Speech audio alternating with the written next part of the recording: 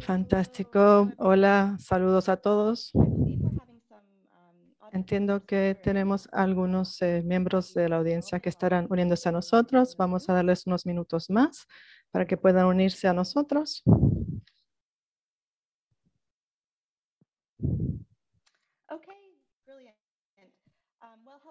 Bueno, saludos a todos y todas. Les voy a presentar a cada uno de los panelistas, pero antes de eso quisiera darles una idea de cómo va a funcionar la interpretación. Vamos a leer las instrucciones de cómo pueden unirse a la interpretación para poder escuchar en inglés. Si tienen una computadora, tienen el icono a la parte inferior derecha y seleccionan inglés, English. Si están en un teléfono o una tableta, pueden buscar en los 3 puntos donde dice más, en la parte superior inferior de Zoom, y seleccionan interpretación de idioma, dice English, inglés, y recomendamos que se queden en el mismo canal para que puedan participar durante todo el webinario y pueden utilizar la parte de chat para cualquier duda o comentario que tengan.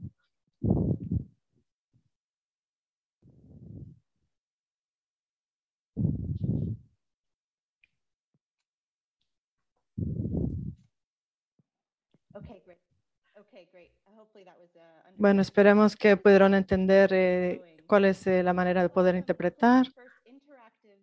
Bienvenidos a todos a la primera interacción. Vamos a hablar sobre las barreras al activismo feminista y las luchas que los organizadores encaran y todo lo que hacemos para poder seguir impulsando el trabajo.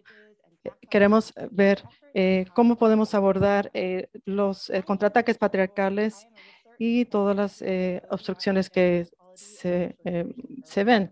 Y yo soy Rachel George, soy parte del equipo de investigación que es parte de la plataforma Align, que se mencionó anteriormente en Align, y hablamos sobre las normas de género, las reglas invisibles que encaran las desigualdades a nivel mundial de género. Parte de este trabajo es explorar qué es lo que hace que estas normas cambien y por eso estamos aquí hoy, para poder hacer llegar las voces de aquellas organizaciones para que puedan seguir haciendo su trabajo. Align tuvo un informe que es el Globalización de Cambios, jugó un papel importante para poder impulsar los movimientos a nivel mundial para cambiar las normas de género, incluyendo la literatura, como se mencionó en la primera sesión. Este trabajo no es fácil y requiere que se pueda enfocar aún más y una comprensión aún mejor para poder abordar estos temas. Hoy vamos a hablar sobre las experiencias y las barreras que hay que superar para poder desbloquear el activismo feminista y poder crear estas alianzas para trabajar hacia la justicia. Antes de comenzar en esta sesión, hay unas partes de logística que quisiéramos hablar, discutir. Estamos llevando a cabo esta reunión por Zoom para asegurar un diálogo interactivo y queremos que cada uno de ustedes puedan tener la oportunidad de abordar sus preguntas. Y después que se hagan los comentarios de introducción, pueden levantar su mano digital si quisieran hablar y podemos entonces darle la palabra para que cada quien pueda escucharles. Y si tienen preguntas o algún comentario que quieran compartir, lo pueden hacer al final. Y esperamos que puedan ser lo más breve cuando vayan a hacer sus preguntas, porque queremos que tengamos la mayor participación posible. Vamos a priorizar a la audiencia, pero en la medida que tienen algo urgente que quieran compartir en el chat, pues nos dejan saber. Y por último, sigan utilizando nuestro hashtag Feminism Unlocked y utilicen también ODI Global para seguir la conversación. Con mucho gusto ahora vamos a abrir el diálogo a lo que es el desbloquear el activismo feminista. Y tenemos a nuestro primer panelista, Cherno Barr, que es el cofundador y codirector de Purpose en Sierra Leone, que trabaja en África y trabaja en una reformulación muy radical de cómo se puede hacer el financiamiento. Te doy la palabra, Chernor. Gracias, un honor estar aquí con ustedes. Gracias a ODI por organizar esto y por invitarnos a Purposeful a ser parte de esta charla. Quiero compartir algunos pensamientos. Primero, en nuestro trabajo tenemos lo que es la intención radical, que es mover los recursos que no están necesariamente ahí para las organizaciones de movimiento feminista. Queremos que los recursos se muevan hacia ellos. Ese es el reto principal que encaramos. Esta infraestructura, como está establecida actualmente, no está formulada para llegar a estos grupos porque los términos y la infraestructura y la logística para llegar a estos recursos en sí, hasta cierta manera, son barreras para ayudar a los grupos que queremos ayudar. Nosotros tenemos fondos o recursos no restringidos en maneras en las que estos grupos logran alcanzar estos recursos, porque nosotros queremos alcanzar a las niñas, a las adolescentes, y de inmediato hay que decir, bueno, esto es muy arriesgado. Tenemos que pensar porque nuestros sistemas inmediatamente piensan en esto, que la idea de un activista, niñas feministas que tengan acceso a dinero en un sistema que no está diseñado para eso, de inmediato levanta bandera, ¿no? Y creo que uno de los retos que encaramos ahora en cuanto a los recursos y lo que se requiere para tener acceso a los recursos es cuáles son los informes y los criterios para hacer estos informes. Muchos de estos grupos no tienen cuentas bancarias y no los quieren tener. Hay grupos que no están inscritos y no les interesa porque al estar inscrito podrían ser herramientas de opresión contra ellos. Y nosotros hemos hablado recientemente sobre lo que es el papel que desempeña en la decolonización en esto, en poder tener acceso a estos recursos. El hecho de que la infraestructura de ayuda como está diseñada hoy día tiene unas suposiciones coloniales, sobre todo en lo que son en países del sur global, que dicen, bueno, que hay mucha corrupción, entonces hay que eliminar estas barreras para poder realmente ser parte de esta conversación. Entonces, Purposeful, nuestra organización, lo que estamos haciendo es trabajar con los donantes, con aliados, con activistas para averiguar cómo podemos superar algunas de estas barreras.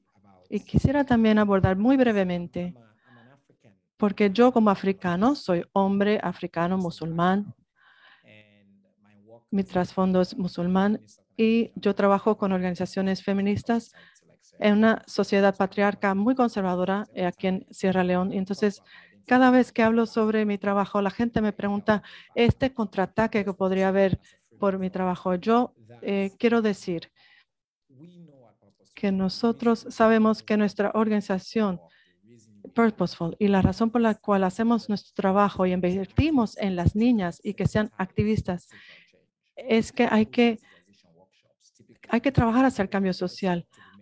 A veces dicen, no, hay que hablar con los hombres. Así no es como se va a poder. La gente con poder no va a ceder ese poder simplemente porque se les ha sensibilizado hacia el tema. Y aún así, se pueden crear oportunidades para las organizaciones y buscar el potencial. Gente que ya ven que están teniendo algún progreso y hay que ayudarles y darles el apoyo de activistas que saben cómo quieren recibir esos fondos y cómo manejarlos. Tanto el cambio progresivo que buscamos, también hay que ver cómo hombres como yo sean parte de esta conversación, también este diálogo. Entonces, creo que ahí me voy a detener y de ahí entonces podemos seguir conversando y estoy también a la espera de lo que dirán nuestros otros panelistas. Gracias, Charno. Ya de por sí, en lo poco que has podido compartir, brillante, cómo realmente ustedes están haciendo un trabajo maravilloso, el papel que desempeña usted en su trabajo para lograrlo. Quisiera darle la bienvenida a Noelín Nabulibu, que literalmente nos está dando la bienvenida del otro lado del mundo, en Fiji. Me parece que es la 1 de la mañana en Fiji, así que estamos muy agradecidos con ella. Ella es la directora ejecutiva de acciones y voces diversas para la igualdad. También es parte de otros movimientos sociales como Mujeres en Defensa del Patrimonio y la Comunidad Feminista del Pacífico. Y sé que va a compartir sus experiencias, pero antes de que se te haga muy tarde, Nolin, por favor, comparte contigo, con nuestro grupo tus reflexiones sobre estas barreras. Claro, una de las primeras es la hora en la que hemos tenido que dominar nosotros. Gracias, Rachel, y a todos. Espero que me puedan escuchar bien. Gracias. Estoy ya disfrutando de esta sesión para tener claro, yo cuando me dicen, ¿dónde estoy? ¿Dónde están las barreras reales? No tan solo para las mujeres y las feministas, sino también cuando se trabaja hacia la justicia. Básicamente existen en todas partes. Tenemos estas ideas neoliberales, patriarcales, capitalistas radicales, estos sistemas que realmente impulsan todas estas crisis y hacen que realmente las barreras hacia lograr esta justicia se logre y nos agreden internamente, externamente, a nivel individual y a nivel colectivo. En segundo lugar, quisiera decir que nosotros no estamos aquí de la nada y espero que creo que también hay que saber de dónde viene estas históricamente el carbón, el acero, pero todo eso proviene de la supremacía blanca y el colonialismo. Todavía estamos pagando por ese precio. Y esa colonialidad, el colonialismo sigue existiendo. Hay racismo, hay supremacía blanca, hay también transferencia de recursos ambientales. Esto lo vemos en los movimientos de cambios climáticos. Esta idea de que se puede uno realmente salir de esta crisis ecológica con el cambio de carbono, lo vemos con las vacunas, en los países que contaminan el ambiente aún más y que vemos también la pérdida y lesiones. O sea, hay 100 países apenas que están tratando de bloquear este trabajo.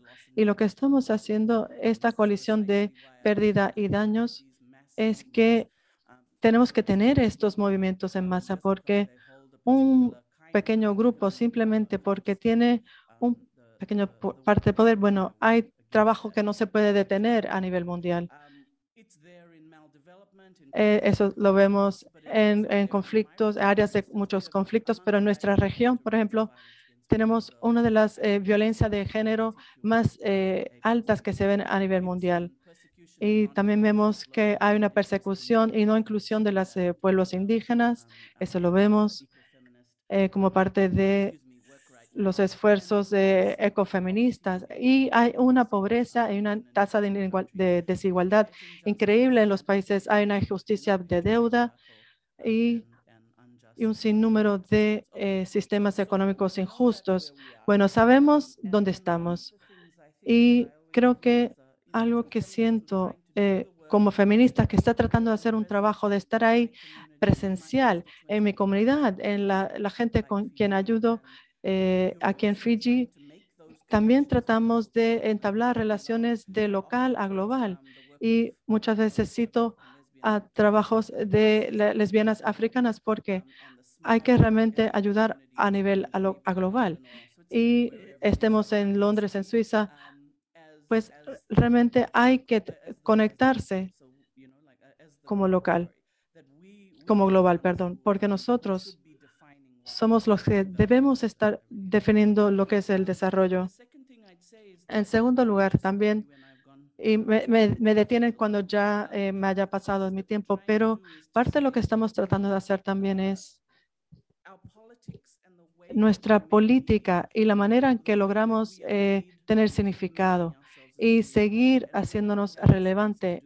Y si tenemos el espacio para hacerlo o no, pues nosotros comenzamos hace 10 años como una organización colectiva pequeña que trabajaba $10 por mes para transporte y hemos seguido trabajando para ayudar a las organizaciones feministas, pero tratamos de ser muy abiertos en cuanto a dónde ha funcionado y dónde no, porque es importante para los movimientos saber, porque los fondos es lo que define muchas veces si se tiene autonomía o no, si se puede uno impulsar su trabajo o no. Y muchas veces hemos tenido que detenernos y decir que no, y es muy difícil decir que no, porque hay tanto que uno quiere hacer y una serie de trabajos que se quiere lograr, pero si no se puede hacer, si la política no está arraigada, pues entonces lo que uno termina haciendo es estar en un flujo de un arroyo contaminado, por así decir. Entonces uno termina donde uno pensaría que estaría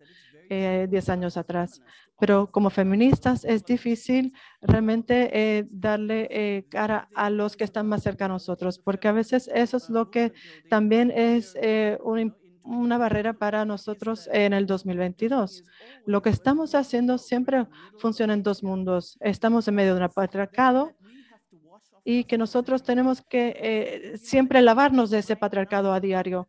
Ese trabajo que hacemos a diario para complacer a aquellos que nos están dando los fondos o que se están asegurando de que estamos dando el máximo, tanto el material y lo estructural, pues estamos teniendo esas conversaciones, pero lo que sucede entonces es que tenemos la carga intelectual y la carga emocional de lo que es la política del movimiento feminista. Si vamos a hacer recomendaciones a raíz de esta sesión, de esto, se debe tratar de los cambios que queremos buscar para tener una renegociación honesta entre nosotros mismos, ya sea dentro del sur económico, y poder criticar o autocriticarse, o si estamos hablando del norte y el sur, esas relaciones, porque algo que todavía veo hoy día es que estamos en este momento apremiante, un momento en el que estamos en una emergencia climática increíble. Entonces, estamos jugando al kumbaya y estamos tratando de realmente recubrir estas grietas que existen, pero son de sistemas antiguos. Pero si estamos hablando de estos antiguos sistemas del racismo y de un mal desarrollo o un supradesarrollo, me parece que, ay, perdona, ya se me acaba el tiempo. Entonces vamos a un sinnúmero de instituciones y tenemos que movernos hacia una nueva organización. Muchísimas gracias, Nelly. Absolutamente. Qué pena no tener más tiempo, pero sí lo vamos a explorar más también. Vamos a tener tiempo para eso. La cuestión de esa negociación honesta que estás hablando se escucha muy bien. Hay muchos comentarios. Es una pena que tengamos poco tiempo. Queremos escuchar más de ti. Entonces, pasando rápidamente a Ruth y después vamos a hablar esta discusión. Ruth Sobergen de Socorristas. Es una activista y feminista investigadora en el colectivo La Revuelta de Nequén y por supuesto está en red, está trabajando en Argentina en derechos reproductivos desde el 2010. Ruth va a hablar en español, yo creo, entonces por favor use la función de interpretación. Compartimos sus experiencias en las cuestiones de organización feministas en diferentes espacios, incluyendo sus experiencias en este tipo de movimiento en Argentina. Te cedo la palabra, Ruth. Muchísimas gracias. Hola, bueno, muy buenos días para mí. En esta parte del mundo estoy en una provincia de la Patagonia Argentina, del sur de este país. Lo primero que quiero decir es que siento que todo tiempo pasado fue peor para las mujeres y los movimientos sexogenéricos de las diferencias. Que estamos en un tiempo donde el impacto de los feminismos en la vida cotidiana, en las agendas políticas, en la movilización social es evidente. O sea, hemos andado una forma de organizarnos que hace que los impactos se sientan, ¿no? Y se sientan en la mesa familiar, se sientan, quiero decir, se escuchen, se perciban. Ahora bien, me pregunto, si hemos podido hacer eso con dificultades en el acceso a los recursos, ¿cuánto más podríamos hacer si tuviéramos acceso a los recursos sin tantas barreras como ya nombraron los dos compañeros que me antecedieron. ¿Qué pienso en relación al acceso a los recursos? Que a veces la distribución está atada a sistemas un tanto colonialistas, con criterios un tanto resultadistas, ¿no? Ante esto, ante este proyecto, este tiene que ser el resultado, como si los cambios fueran rápidamente visibles.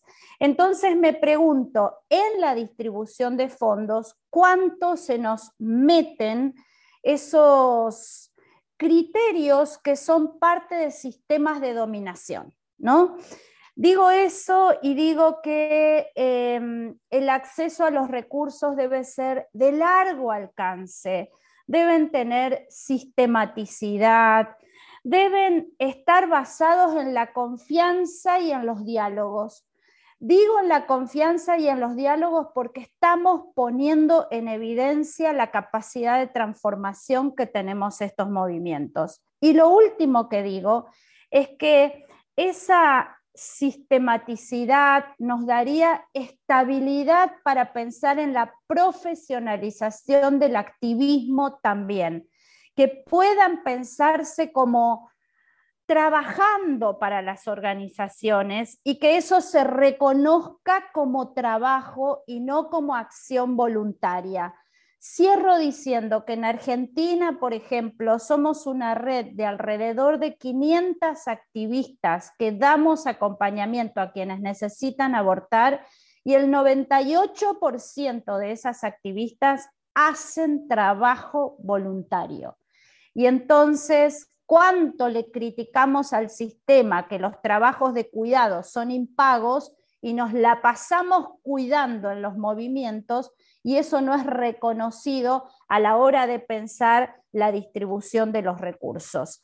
Así que, bueno, eso es lo que quiero plantear para iniciar conversaciones. Ruth, thank you so much, and to our brilliant panelists already. Muchísimas gracias, Rudy, a todos nuestros panelistas por estas reflexiones. Como un pensamiento inicial, esta idea de la confianza, el diálogo es radical y esto ha tenido muchos comentarios. Parece que es muy esencial invertir en esto. También la idea de la visibilidad y la invisibilidad del trabajo, de la visibilidad en todas las dimensiones de lo que realmente está generando el cambio. Entonces, ahora queremos escuchar de las reflexiones del público y la discusión. Entonces, por favor, levanten su mano digital. Si tienen alguna pregunta, pónganla en el chat, pero si quieren hablar, levanten su mano digital y todas estas reflexiones maravillosas las pueden compartir de diferentes formas. A lo mejor vamos a tomar 2 o 3 contribuciones a la vez y después regresamos al panel para que respondan a los comentarios y preguntas. Entonces, Sara Ramón es la primera. Le cedo la palabra a Sara Ramón. O Roma, perdón, Sara Roma.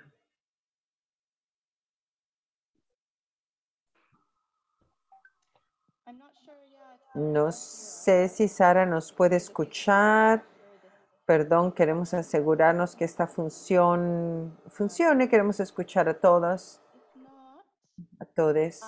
Si no, tengo preguntas también, si es posible, pero estoy esperando para ver si mis colegas están levantando la mano.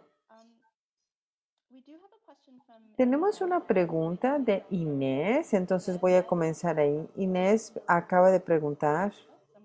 Perdón, ¿alguien está hablando? Perdón, estamos tratando. Comenzamos con la pregunta de Inés.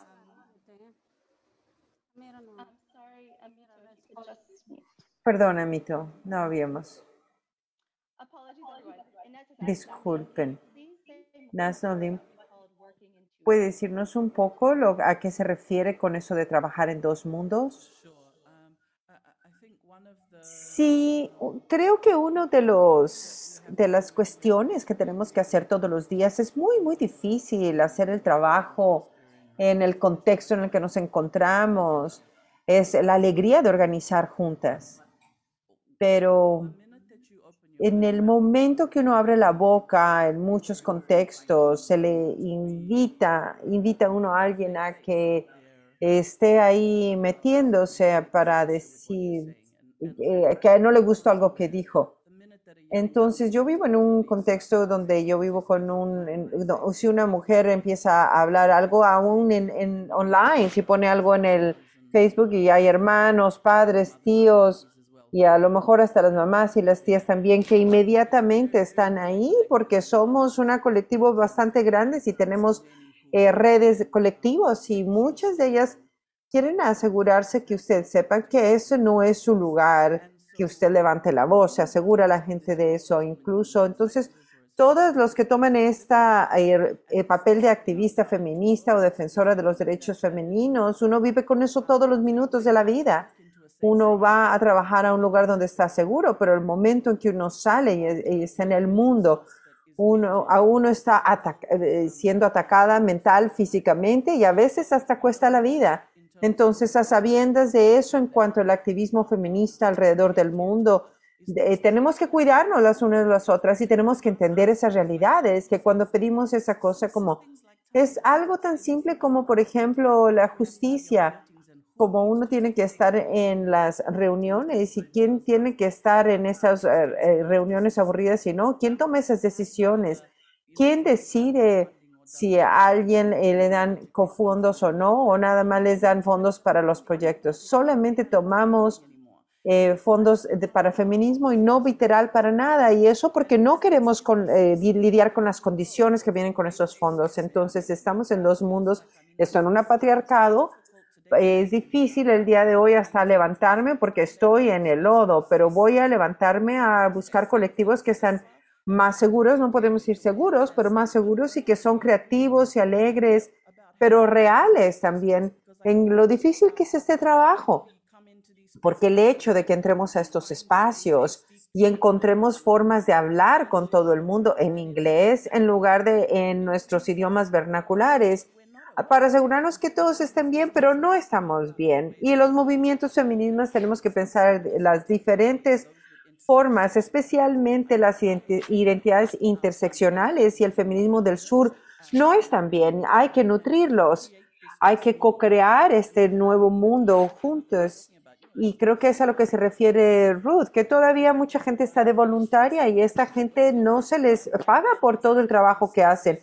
Y aunque podemos decir que los apoyamos, normalmente les apoyamos muy poco en realidad y estamos tratando de construir movimientos, dicen que basado de base. Estoy de acuerdo, pero las mujeres están tratando de llenar, las mujeres 99% de mi red ni siquiera pueden alimentarse porque estamos en la tercera ola de la pandemia y esa es una de las realidades. Tenemos la visión, estamos viendo en un futuro que sea justo y real y hermoso. Entonces son dos mundos y más. Gracias, Nolín. Esta idea de varios mundos a la vez es muy poderosa. Es una muy buena forma de enmarcar eso. Tenemos una contribución de Amito, a ver si puede hablar. Amita, le cedo la palabra, si puede activar su micrófono, por favor.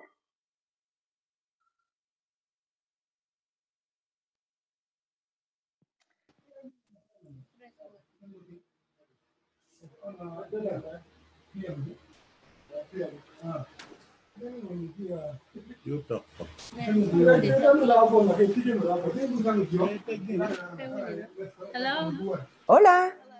Hola, Amito. ¿Nos puede escuchar, Amito? Sí, puedo escucharle claramente. ¿Puede hacer su comentario o pregunta, Amito?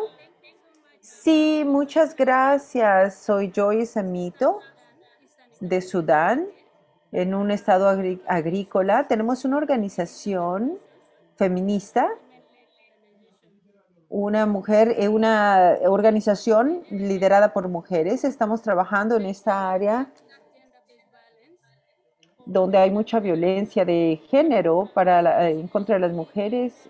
Desafortunadamente, vemos esto en contra de las niñas y las mujeres, mucha más violencia doméstica, especialmente de parte de sus eh, compañeros íntimos, y también muchos problemas que tienen que ver con matrimonios forzados. La mayoría de estos casos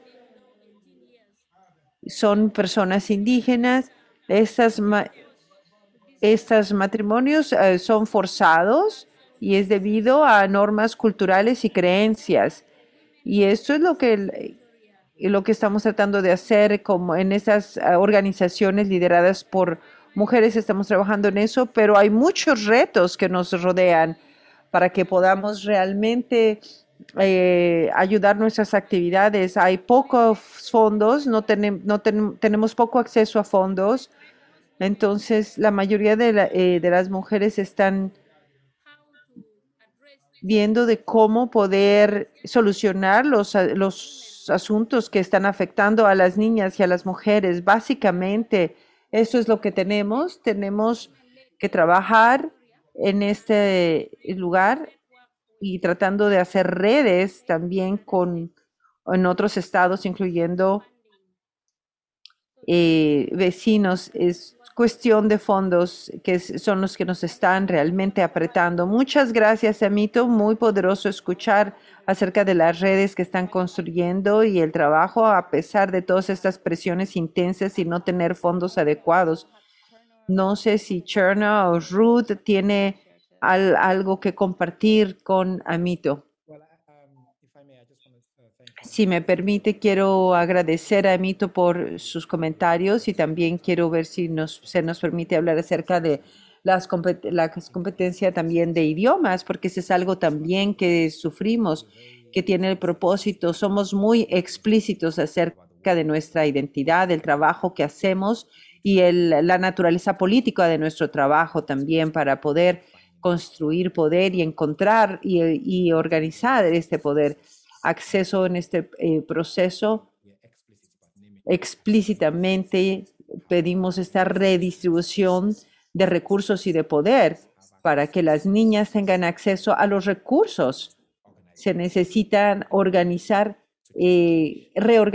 el poder que se necesitan, especialmente el reto es esta opresión cultural, la experiencia también por la que están pasando, pero lo que quería hablar también acerca de la naturaleza dañina también es cuestión incluso del lenguaje. Es un lenguaje que está sin examinación, sin examinar la apreciación del ángulo político de esto. Entonces, vemos el trabajo feminista, la agenda feminista que están diciendo que son cuestiones complejas de poder, problemas, y aunque es una cuestión de colonización y de la mentalidad colonizadora, comenzamos a participar y me doy cuenta de su punto de que está diciendo intencional acerca de que con quién trabaja uno y en los espacios es parte de las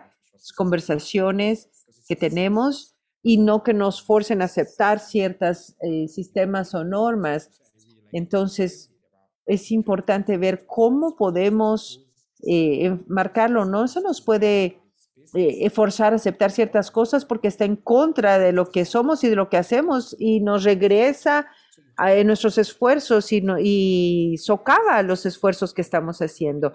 Somos feministas y siempre queremos decir eso, que es parte de nuestra identidad. Estamos construyendo poder y la distribución de recursos y poder con mujeres y niñas.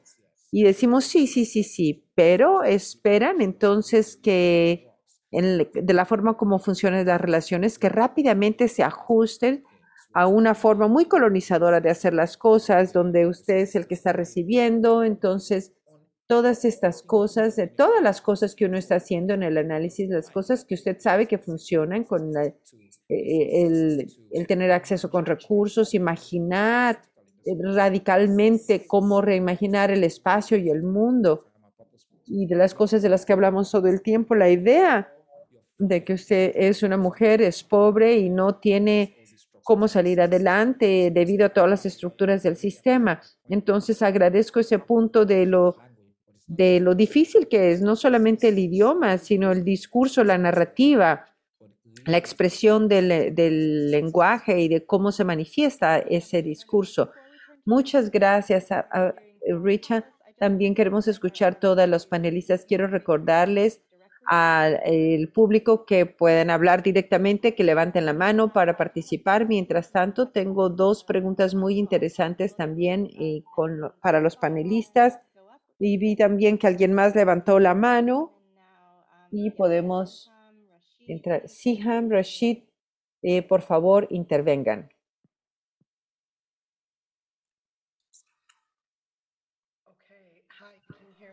Hola, ¿me escuchan? Gracias por este. I just feel it's just so powerful, honestly, to discuss together, to be on the same. I feel there's a joint agenda. I did have a question for Shanor, I'm sorry. Shanor, you spoke about donor colonization, and I think it is a very big issue. And I think it's so vital to actually unpack this. And you just spoke about this right now in terms of language and the discourse. It is a big part of it. But I think also unpacking part of it, for example, I live in the occupied Palestinian territory. I think a part of this is as well, for example, accountability among donors. You know, on the one hand, we support feminist movements. On the other hand, you know, we don't hold accountable, you know, governments who violate the very basics, you know, of women's rights. At the same time, there's support to, you know, to governments, again, without accountability. There is a lot of support towards well-established non-governmental organizations as opposed to grassroots organizations and community-based organizations who I feel now, honestly, that there's a huge distance between, so you have the donor, you have the NGO, and you have the CBOs or informal movements or community-based organizations. There is a huge, you know, space between the donor and the communities, and it's being filled in by NGOs. And donors are not really pushing to go to the community and to hear from them. So yeah, I think this needs actually a lot of unpacking. You know, this is one of the layers of colonization. You know, you have occupation, you have donor, and others. So I think it's so vital to unpack in its full discourse. Thank you. Thank you so much. Cherno, I'd like to hear your reflections, but I do want to bring in Ruth, if that's okay first, and then we'll go around. Ruth, we have a few questions, so you're welcome to respond to Siham's question. We have another one also asking about the professionalization and NGOization of movements. It's something we see a lot in this space, and I wondered if you could reflect on if you see that weakening feminist activism that is otherwise fueled by energy, joy, and volunteering. That is what our attendee raised. Or if you could speak any further to your experience in Argentina with your movement.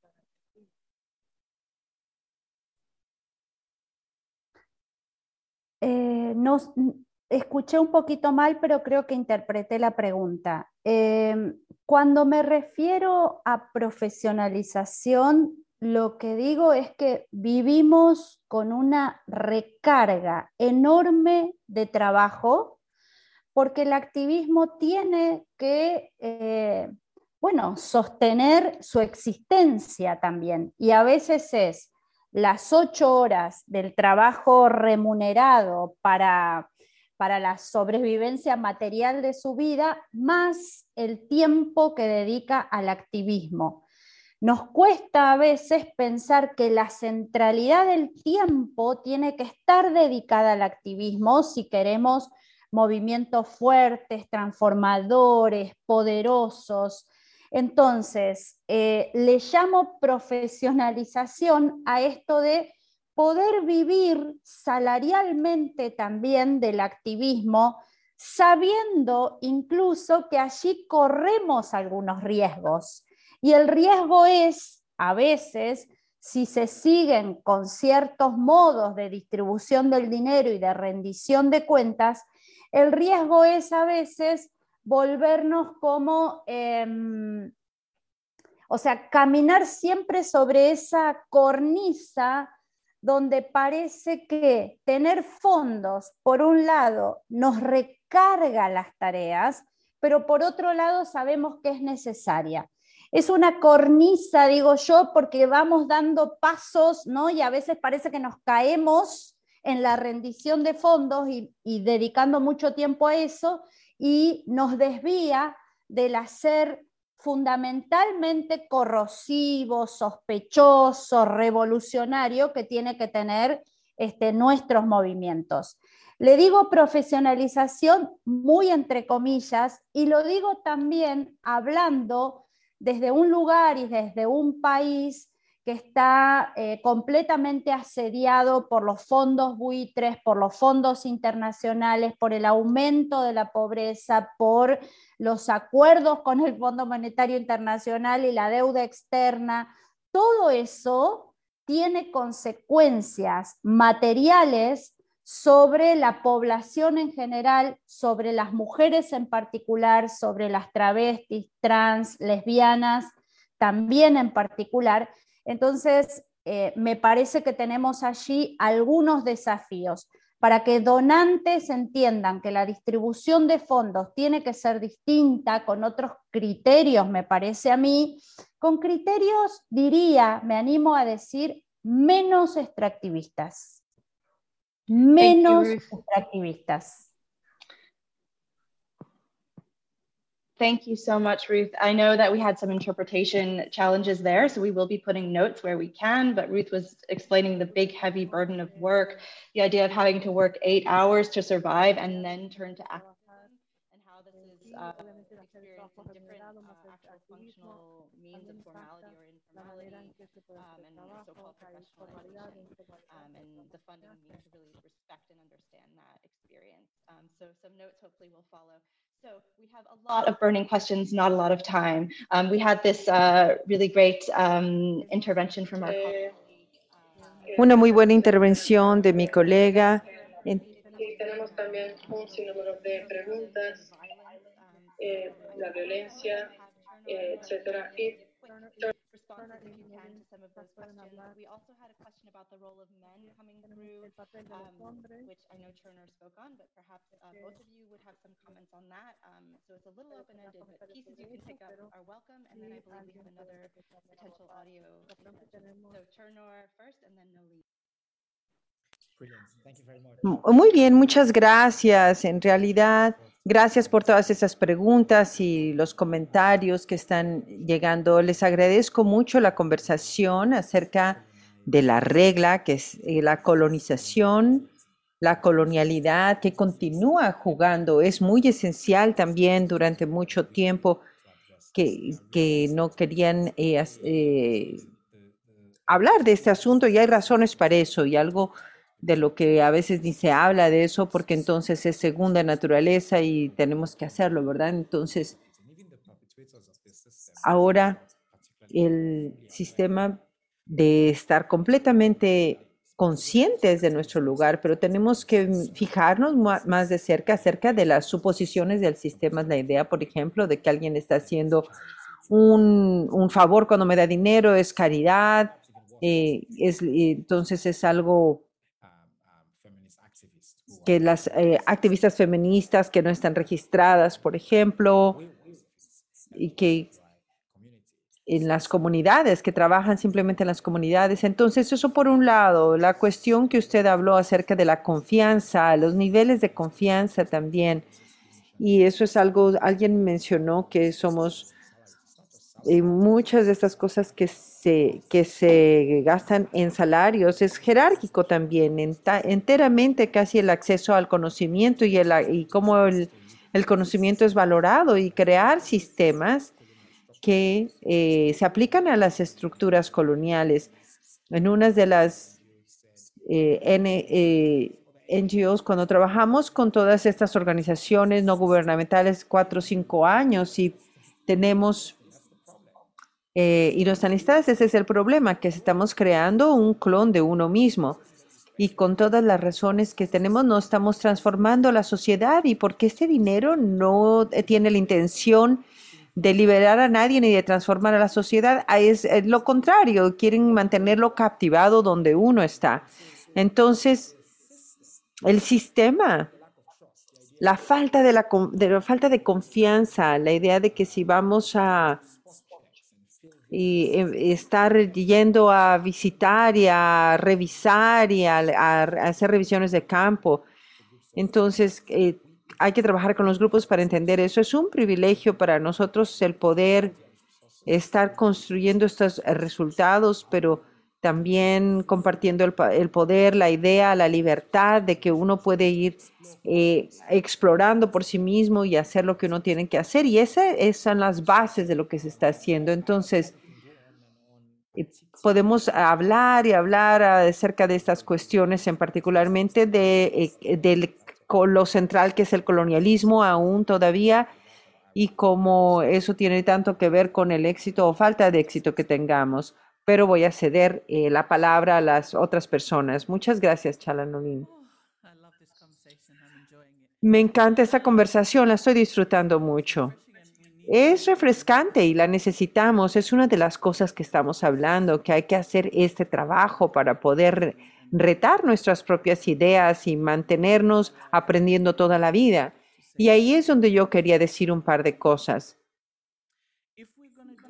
Si vamos a hacer las cosas diferentes y vamos a mejorar como movimientos, algo de las cosas que se le pide a la gente es que si nos estamos fijando en nuestras propias políticas y la política de cómo movilizamos los unos a los otros, realmente estamos pasando tiempo y fijándonos en eso y estamos cómodos con nuestra incomodidad, porque es muy difícil hablar de problemas acerca de la reafirmación de maestros y aprendices, cómo compartimos el conocimiento los unos con los otros, cómo creamos espacios.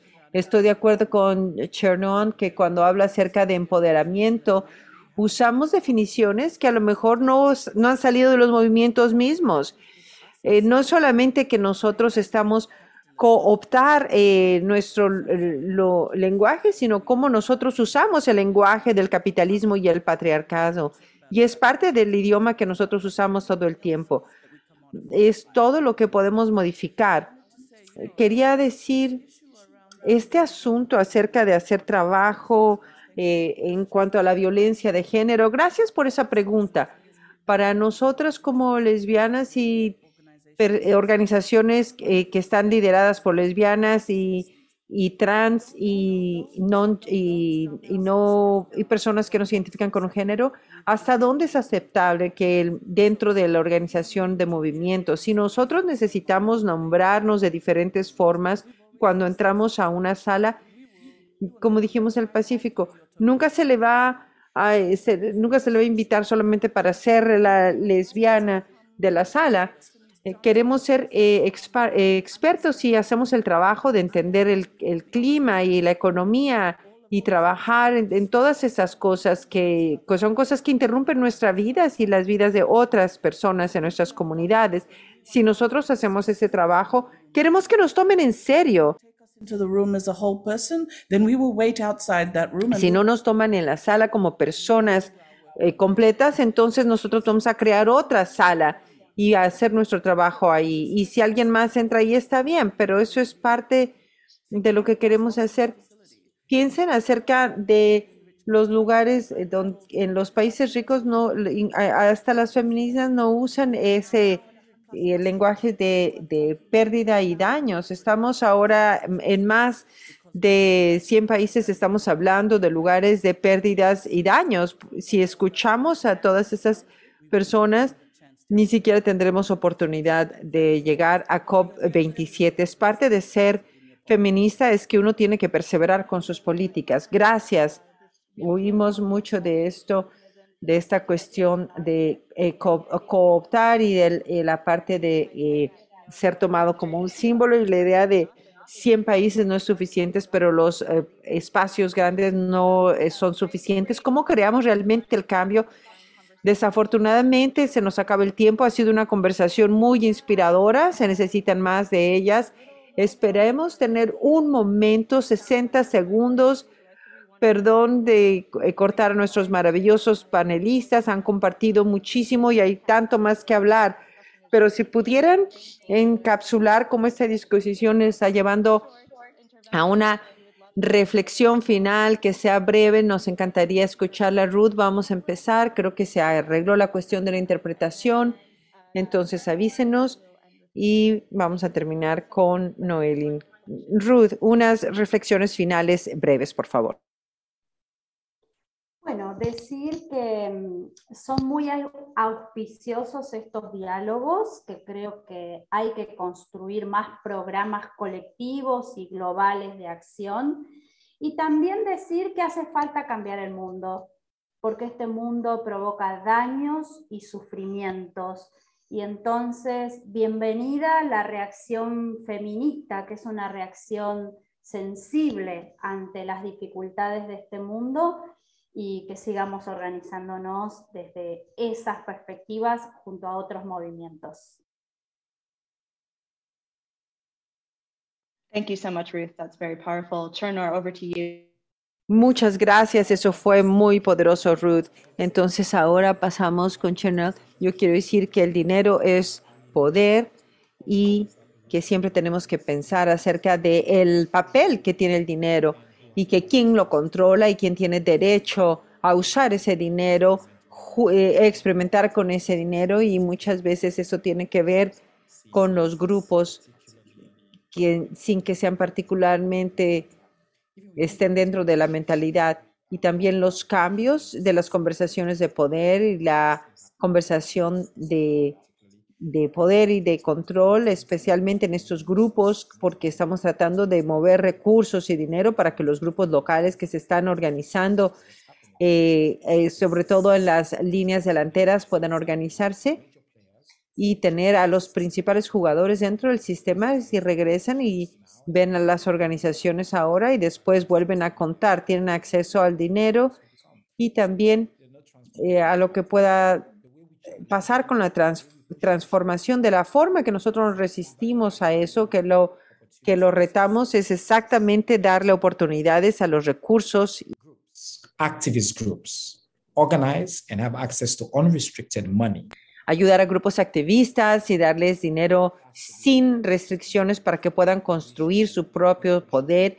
Esto es ser parte de esta conversación y poder continuar retando esto y poder resistir y estar incómodos nosotros mismos aun cuando estamos resistiendo esto. Muchas gracias por tenernos aquí. Experimentation and risk. These are very loud and absolutely powerful conversations. Son conversaciones muy poderosas también de incomodidad y de retos. Adelante. En el 2015 decían que del 20 al 30% de las especies van a estar extinguidas. Estaban diciendo muchos de los países en los estados que tienen que ver con que son más afectados por los cambios climáticos, muchas de las islas sobre todo no van a existir. Eso depende de nosotros, eso depende, es debido a todos estos sistemas basados en el colonialismo y tenemos que cambiar eso. Las feministas sabemos eso, sabemos la escala de lo que estamos tratando de lograr.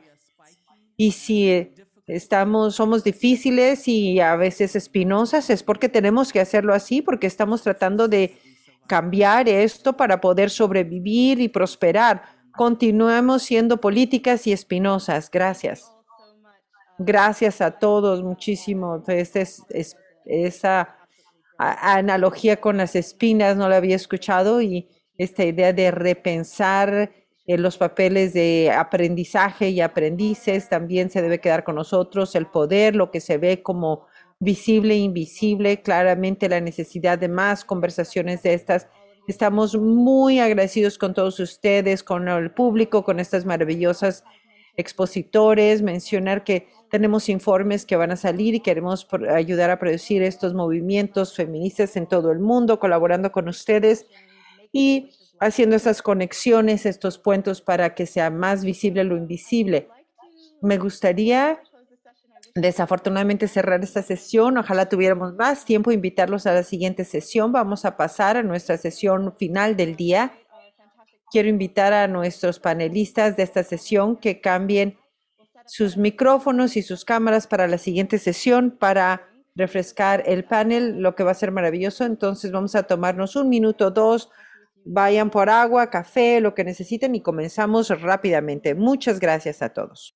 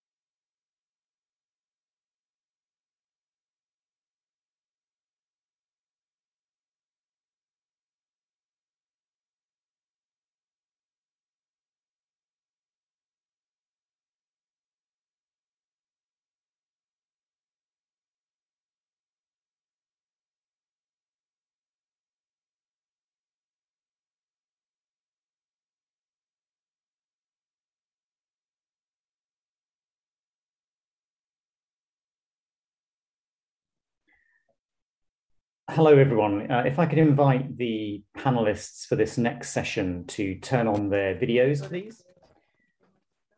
We'll just take a moment for that to happen, and then we'll kick off the next discussion.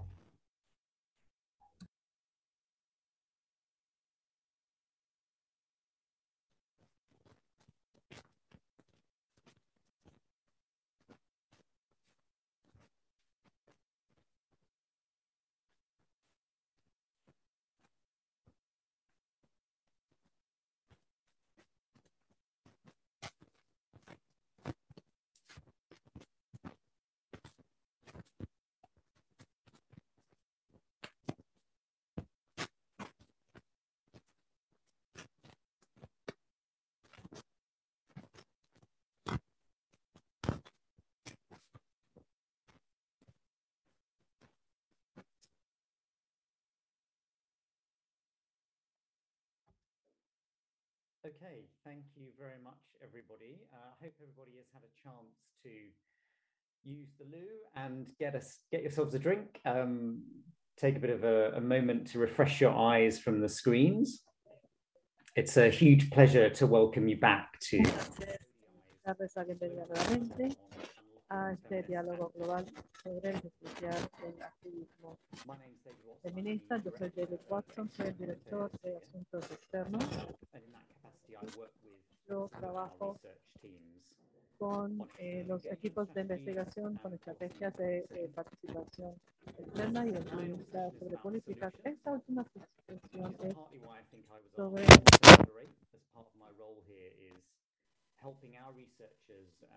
los investigadores y a los analistas de políticas en traducir las ideas a propuestas concretas.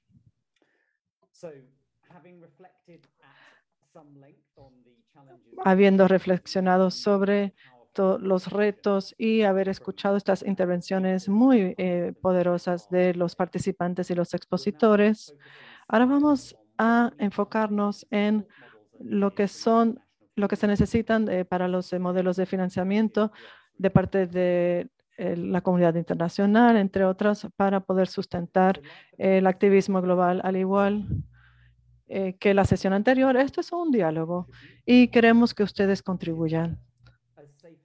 Nosotros entendemos que esto es un espacio seguro para todos en la medida que sea posible. Por favor, levanten la mano digital dentro del icono que existe en Zoom, o también pueden entrar su pregunta en la sesión de preguntas dentro de Zoom. También pueden compartir información, pueden compartir enlaces con el grupo. También, si tienen preguntas,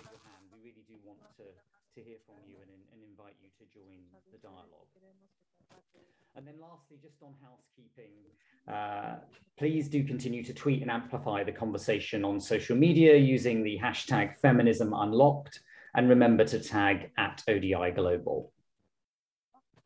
So I'm delighted to welcome our next set of panelists who are going to help us kick off the discussion by reflecting a little bit on the conversation so far and helping us to navigate towards some potential solutions. So welcome to Françoise Modut, who is a Pan-African feminist from Cameroon and the CEO of the African Women's Development Fund. I'm going to do all the introductions first, Françoise. Sorry to not introduce that, but I'm going to just say a little bit about all of our panelists, and then I'm going to hand over to each of them to say a few words. Apologies, that's my fault. So Françoise is the CEO of the African Women's Development Fund. The AWDF supports women-led civil society organizations in Africa promoting women's rights. Pamela Valenzuela is a spokesperson for Coordinadora Feminista 8M, a leading feminist organization in Chile that organizes the 8th of March International Women's Day demonstrations and the annual feminist strike. Unesa Arabi, who is co-founder of the Noon Feminist Movement, a young journalist based in Sudan who has witnessed how women led the revolution in Sudan over the last few years. And Mohamed Nasiri, who is regional director for Asia and the Pacific and special advisor to the executive director of UN Women. Huge thanks to all of you for joining us today and helping us to kick off this second interactive dialogue. So our speakers, like before, will start us off, and then I'm going to open the discussion and I'll invite all of you to join the conversation. So please be thinking of any questions or reflections that you might want to feed in, and really encourage you to come in and speak up and join the discussion. So first of all, Françoise is going to talk to us a little bit about some of the lessons and examples around overcoming barriers and some alternative institutional funding models. So Françoise, first of all, over to you. Good afternoon. I hope you can hear me well. So I've had some challenges, but hope it's working. Thank you again for the invitation, and David, thanks for the kind introduction. And I really want to thank you all for creating a space for us to talk about the power of feminist activism and going. Hola. And the question about what new funding sustain grassroots activism. I find very interesting, especially today. And I want to start by admitting that today in particular, Estoy hablando desde un sufrimiento y les voy a decir por qué, y muy enojada, porque hace algunos días estaba en Senegal tratando de movilizar y estaba aquí.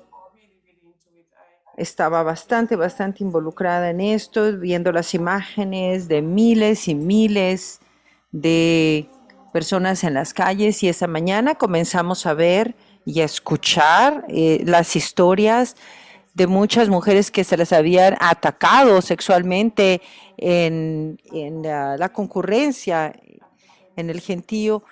Mujeres feministas africanas de Senegal que estaban en esa concurrencia y que escucharon. Entonces, quiero nada más, estaba tan enojada y también estaba pensando, esto se las están atacando por ser feministas, están arriesgándose, ellas son las que están haciendo el trabajo y tomando el riesgo, y sé que son las que necesitan más apoyo, y es bien difícil para nosotras como fundadoras apoyar el trabajo que ellas están haciendo. Entonces me estoy preguntando qué es lo que se puede hacer. Creo que hablando del trabajo de las mujeres africanas y los fondos, creo que hay varias lecciones que hay que tratar de integrar en este tipo de situaciones, porque algunas de estas han sido cuestionadas en la sesión anterior. Pero una de las cosas que estamos fundando este trabajo, el trabajo de las mujeres de base, feministas, de la forma que lo estamos haciendo, vamos a las sesiones, hacemos todo lo que se tiene que hacer. Y hablar está bien, pero el trabajo, cuando estamos haciendo el trabajo y estamos llegando,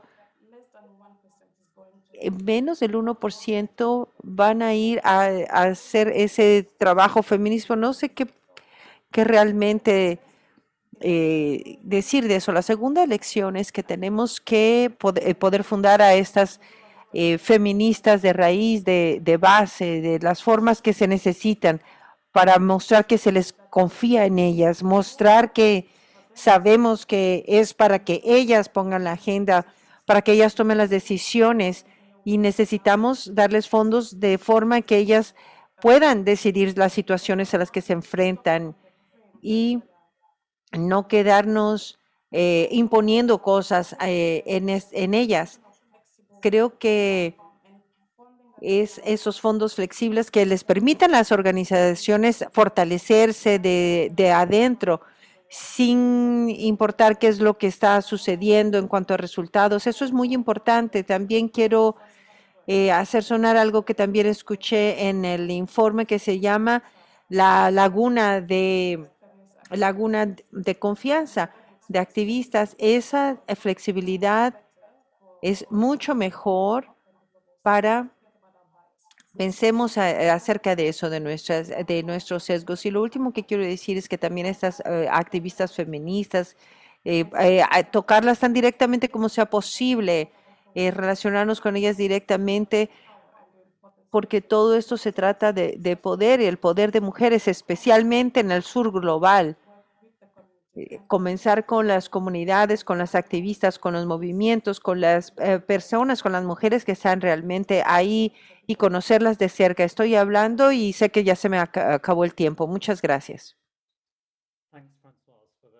Gracias, François, por estos importantes comentarios de apertura, y también por compartir ese recuerdo terrible de lo que sucedió después de ese partido de fútbol. Trágicamente, ese comentario es algo que debería de pararnos a todos, a ponernos a pensar, todos los que estamos aquí compartiendo con todas estas mujeres activistas y valientes que nos están contando todas estas terribles cosas que pasaron. También gracias por hablar acerca de los retos de los fondos, las conversaciones que hemos tenido hasta ahora de SOAR y con otras personas que han hablado con esas estadísticas que son chocantes acerca de la cantidad de fondos que se les canalizan a estas activistas y de la forma en que esos fondos se distribuyen y de las formas de condiciones que se ponen. Voy a pedirle a Pamela que continúe. Pamela va a hablar un poco acerca de los riesgos que tienen que ver con los movimientos feministas cuando pueden sostener y expandir ese trabajo. Vamos a ver lo que François ha dicho previamente para ver si hay algo con lo que se identifiquen para ayudarnos a enfocarnos en la conversación. Hola, hi to everyone. I will speak in Spanish. Primero quisiera agradecer la invitación para hablar de un tema que es estructural y parte fundamental de la posibilidad de llevar a cabo cualquier estrategia de cambio social desde los movimientos sociales, que es cómo poder concretar aquello que imaginamos política, que imaginamos acción o que imaginamos en un escenario futuro, que en el fondo es cómo avanzamos en las conquistas de más derechos y de pensar nuevas cosas que se requieren en la vida actual.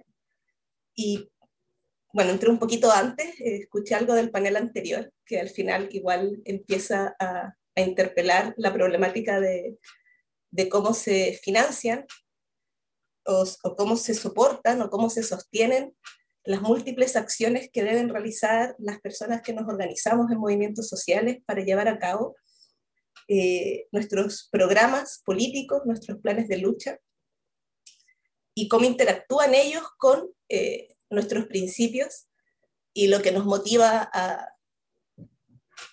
a juntarnos para activar en colectivo.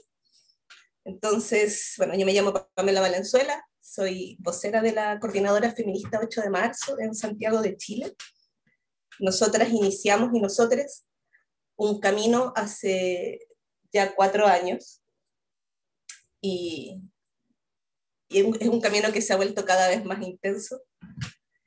Un camino frente a un diagnóstico común que realizamos organizaciones, personas feministas independientes, organizaciones feministas, al alero de la construcción del 8 de marzo de 2018, que para nosotras y nosotros marcó un punto de inflexión, en tanto, por primera vez en mucho tiempo, en un 8 de marzo, la consigna y el espíritu de la protesta de ese día giró en torno a nuestra realidad y condición de trabajadoras, todas, pensando en que todos los trabajos que existen sostienen la vida y que el trabajo es un tema fundamental en la sociedad y que hay trabajos remunerados y trabajos que no lo son pero sostienen la vida.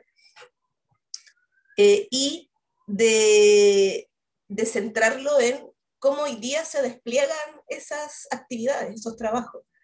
Y es en un contexto de precariedad transversal. Entonces fue una convocatoria transversal donde estuvimos personas feministas, mujeres, disidencias, desde los distintos territorios en que vivimos a lo largo de todo Chile.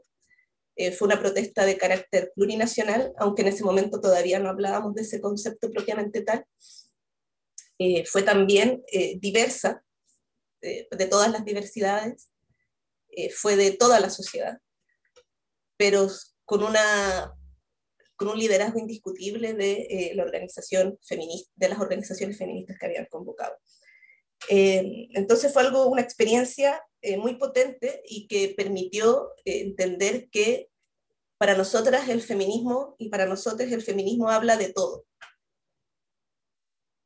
No se absorbe de ningún tema, no se abstiene de ninguno de ellos, porque las precariedades que vivimos son transversales.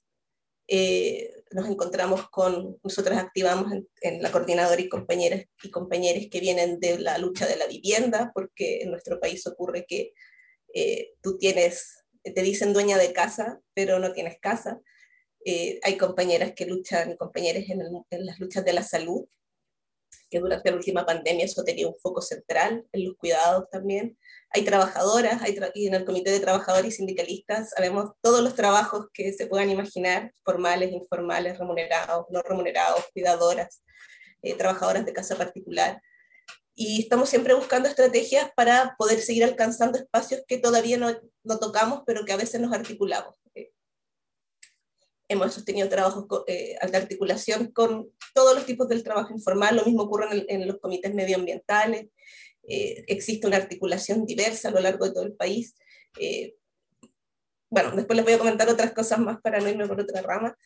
En definitiva, en nuestros espacios, nuestras luchas son con migrantes, son las luchas también anticarcelarias, son luchas por derechos humanos, contra las violencias que nos atraviesan a mujeres y diversidades sexogenéricas. De hecho, el día de ayer estuvimos en un meeting en la Plaza de Armas porque hace un día atrás, apareció una persona de la disidencia trans asesinada, y son hechos que permanecen impunes, y estamos en un clima de crisis política social que ha ido en ascenso.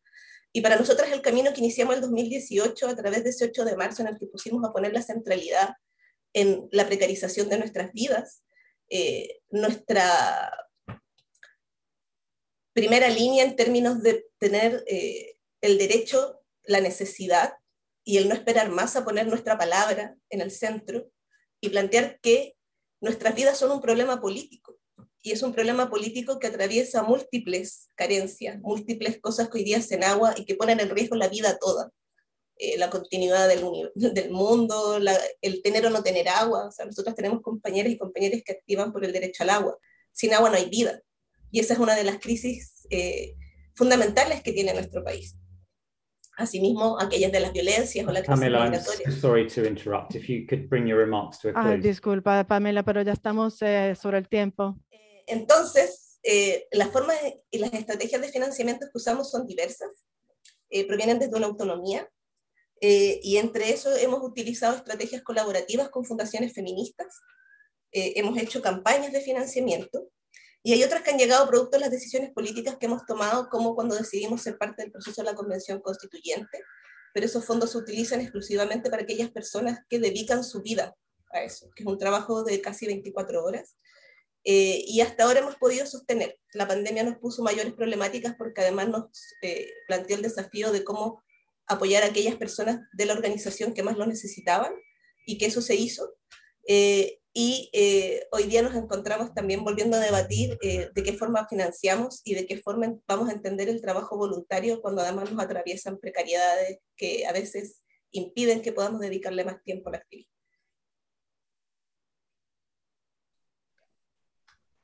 Thank you, Pamela. Of course, I mean, Gracias, Pamela. Hay tanto que se puede abordar en esos temas y lamento que tuvimos que cortarle el tiempo, pero tenemos que asegurarnos que el tiempo se pueda dar para que todos puedan ser parte de este diálogo. Es realmente maravilloso escuchar del trabajo que ustedes están haciendo y algunos de los retos que ustedes encaran, sobre todo a nivel local, y que puedan también apoyar los movimientos feministas, sobre todo con las que están trabajando más de cerca. Ahora también quiero darle la palabra a Eunisa. Me alegro que ella pudo unirse a nosotros. Eunisa, le cedo la palabra para la próxima exposición. Hola, yo me llamo Eunisa. No tenemos mucho tiempo, voy a tratar de ser breve. No voy a hablar simplemente sobre mi organización necesariamente, porque creo que hemos tenido muchos trabajos de cooperación con organizaciones feministas, jóvenes y de todo, así que nosotros compartimos las mismas luchas. Y creo que esto es una buena oportunidad para mí, y tengo que también resaltar lo que yo entiendo son las causas principales o problemas principales sobre los cuales tenemos que solucionar ante los donantes. Por ejemplo, para comenzar, los donantes tienen que entender la naturaleza de la sociedad civil y la naturaleza y la historia que tiene la sociedad civil. En los últimos 30 años y tuvimos una revolución. Todas esas etapas de nuestra sociedad han tenido impacto sobre la estructura de nuestra sociedad civil, el mecanismo y cómo funciona. Eso se sabía, por ejemplo, antes de la revolución, habían ciertas partes interesadas que tenían una perspectiva puntual sobre las ONGs que velaban por los intereses y eran los que protegían los recursos y protegían las causas o impulsaban las causas. Y después de la revolución surgieron más partes interesadas, que entonces esto lo que hizo fue complicar un poco más la dinámica y sobre todo nuestro movimiento. Hubo más movimientos radicales de feminismo. Tuvimos que entonces evaluar cuáles eran las causas raíces. Por ejemplo, mi movimiento surgió a raíz de una declaración que se emitió sobre que nos querían estereotipar a las mujeres y decir, bueno, para poder construir esta nueva ciudad, ustedes las mujeres tienen que salir a la calle y limpiarlas. Y eso era más o menos lo que nos decían. Y a raíz de eso se hizo una manifestación para realmente renegar sobre esa declaración que se emitió. Y lamentablemente eso es lo que sucedió, pero y eso salió de una organización que lamentablemente nos estaba apoyando, así que nos sentimos muy traicionados. Entonces, ahora tuvimos la pandemia y nosotros tenemos esos otros problemas. Yo como joven, yo pues tengo una opinión acerca de lo que es esa diferencia que puede existir entre generaciones. Hay personas que, por ejemplo, que se ocupan de la protección de las causas y otras que son las partes interesadas, pero hay que ser claro. El dinero que se va a dar, esos fondos que se van a dar, a veces no hay, o sea, hay personas que quizás, ¿verdad? No, en cuanto a los impuestos, pues no quieren pagarlo, pero a veces los donantes no conocen el contexto bajo el cual dan los fondos. No hay simplemente un solo movimiento feminista. Es imposible tenerlos. O sea, es difícil ser un solo movimiento feminista porque, por ejemplo, Sudán es un país enorme, entonces hay diversidad cultural, étnica, y todo eso también tiene un impacto sobre las necesidades que se puedan identificar. Y las batallas son distintas. Entonces, yo creo que cuando un donante quiere hacernos llegar algo de recursos, hay que entender bien el contexto. ¿A quién le van a dar y por qué? Y como yo les indiqué, aquí en Khartoum tenemos situaciones distintas en cada parte del país. Y creo que eso es algo que la gente tiene que recordar. Me parece que a veces los donantes o las organizaciones lo que hacen es reforzar un poco ese enfoque central. ¿Cómo lo puedo poner? Bueno, la gente que quizás piensa porque están más educados, pues tienen el derecho a tenerlo más o son más privilegiados y no sabe quiénes son.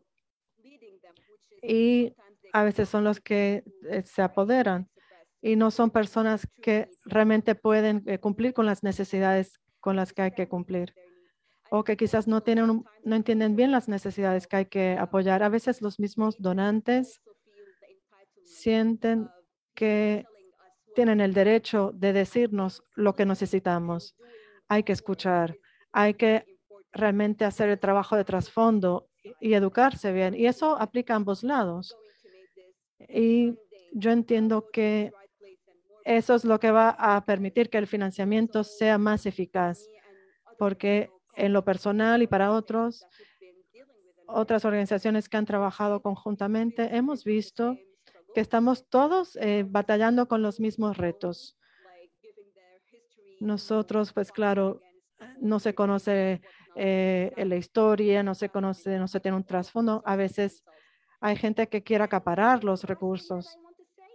Y lo último, y disculpen, sé que ya se me acaba el tiempo, quería mencionar por último que las mujeres, pues no quiero decir que solo las mujeres son las que están liderando, porque nosotros no queremos ser las únicas que lideran la revolución. Queremos que nuestra participación se reconozca. Básicamente, no sé si me entienden, pero eso es lo que quería decir. Gracias.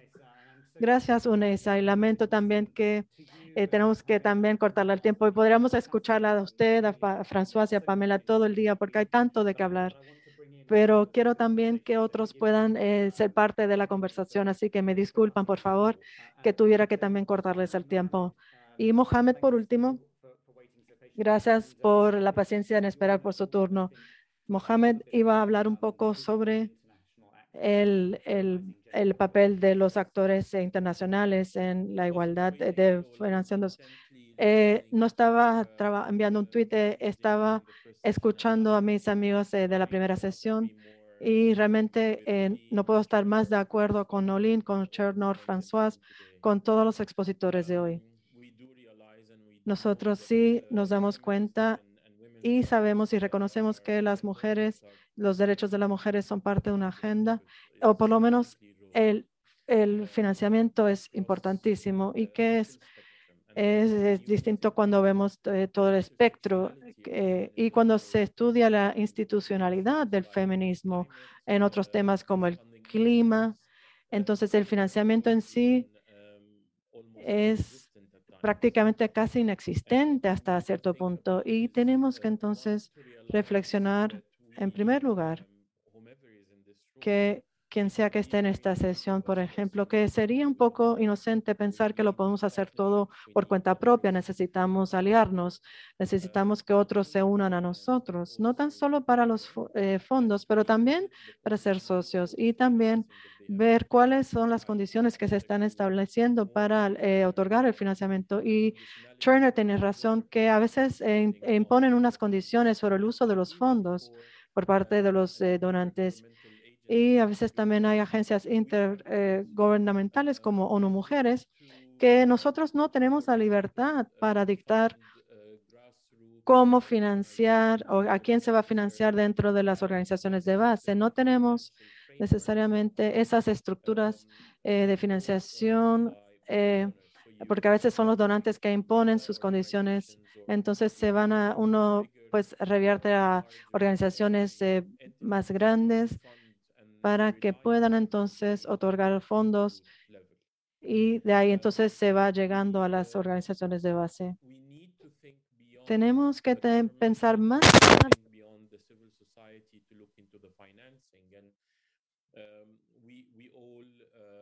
some of us participated in Generation Equality last year, which has attempted to bring on board a multi-stakeholder space to finance and to partner.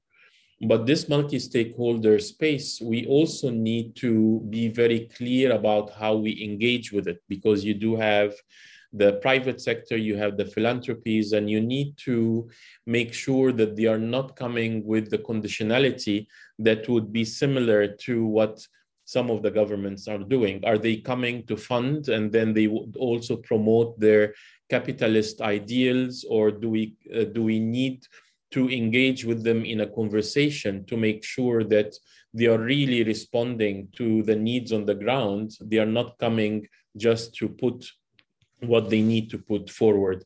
So that is an issue that we need to be aware of. So we just not open our hearts and hands for any financing that comes, but I believe that we need to have a conversation on why and how and when.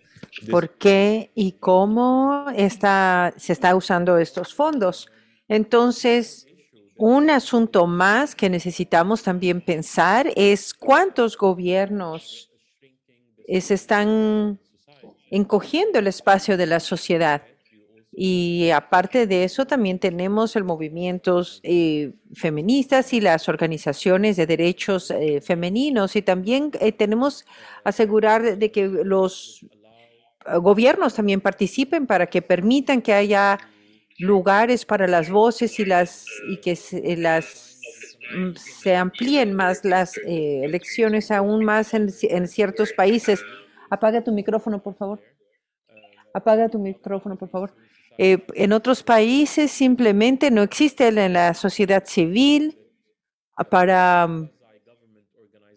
las organizaciones casi gubernamentales, digamos. Entonces se necesitan también fijarnos en ese aspecto de los asuntos y tenemos que encontrar maneras de abordar esto, pero en adelante yo creo que es importante que trabajemos con los demás y encontrar formas de que se participe, que otras organizaciones y personas participen de manera interseccional, porque creo que en las últimas décadas no había esto. Teníamos que fijarnos en movimientos feministas en las diferentes generaciones, en muchos países. Esos movimientos son todavía siendo controlados por feministas con más experiencia y, bueno, mucho respeto a ellas, pero necesitamos permitir que las jóvenes feministas también ocupen ese espacio. Entonces, otras... Gracias. Sí, hasta aquí llego, pero la interseccionalidad es un asunto muy importante también y tenemos que fijarnos en eso. De regreso.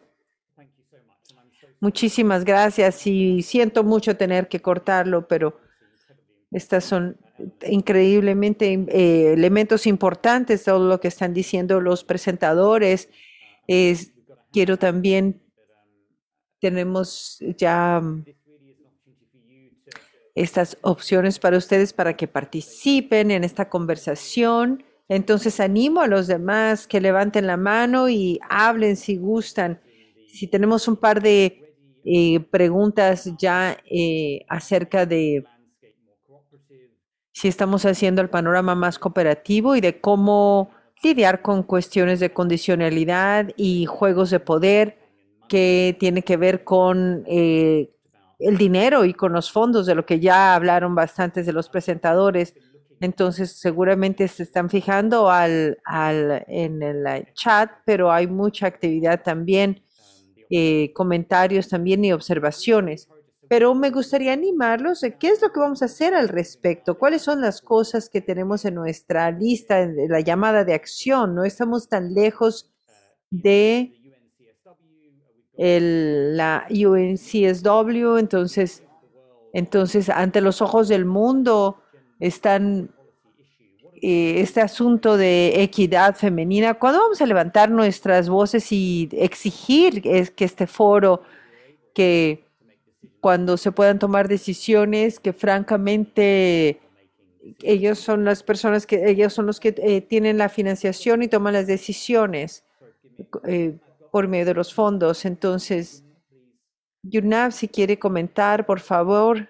¿Me pueden escuchar? Sí, sí podemos escucharla. Gracias. Agradezco mucho lo que están comentando. Creo que necesitamos, François, ¿cómo está? Timna Hattas. Quisiera decir que básicamente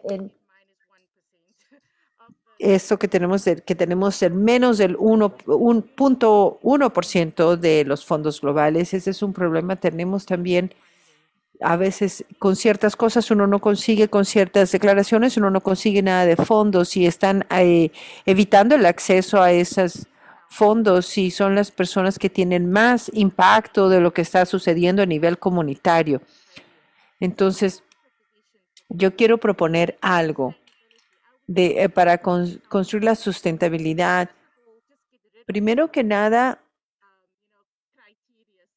y tener el criterio de selección. Entiendo que en cierto punto eso es importante, pero si uno puede ayudar a la gente a que crezca, tengan en cuenta de que, perdón, no le escucho muy bien porque entra y sale el sonido.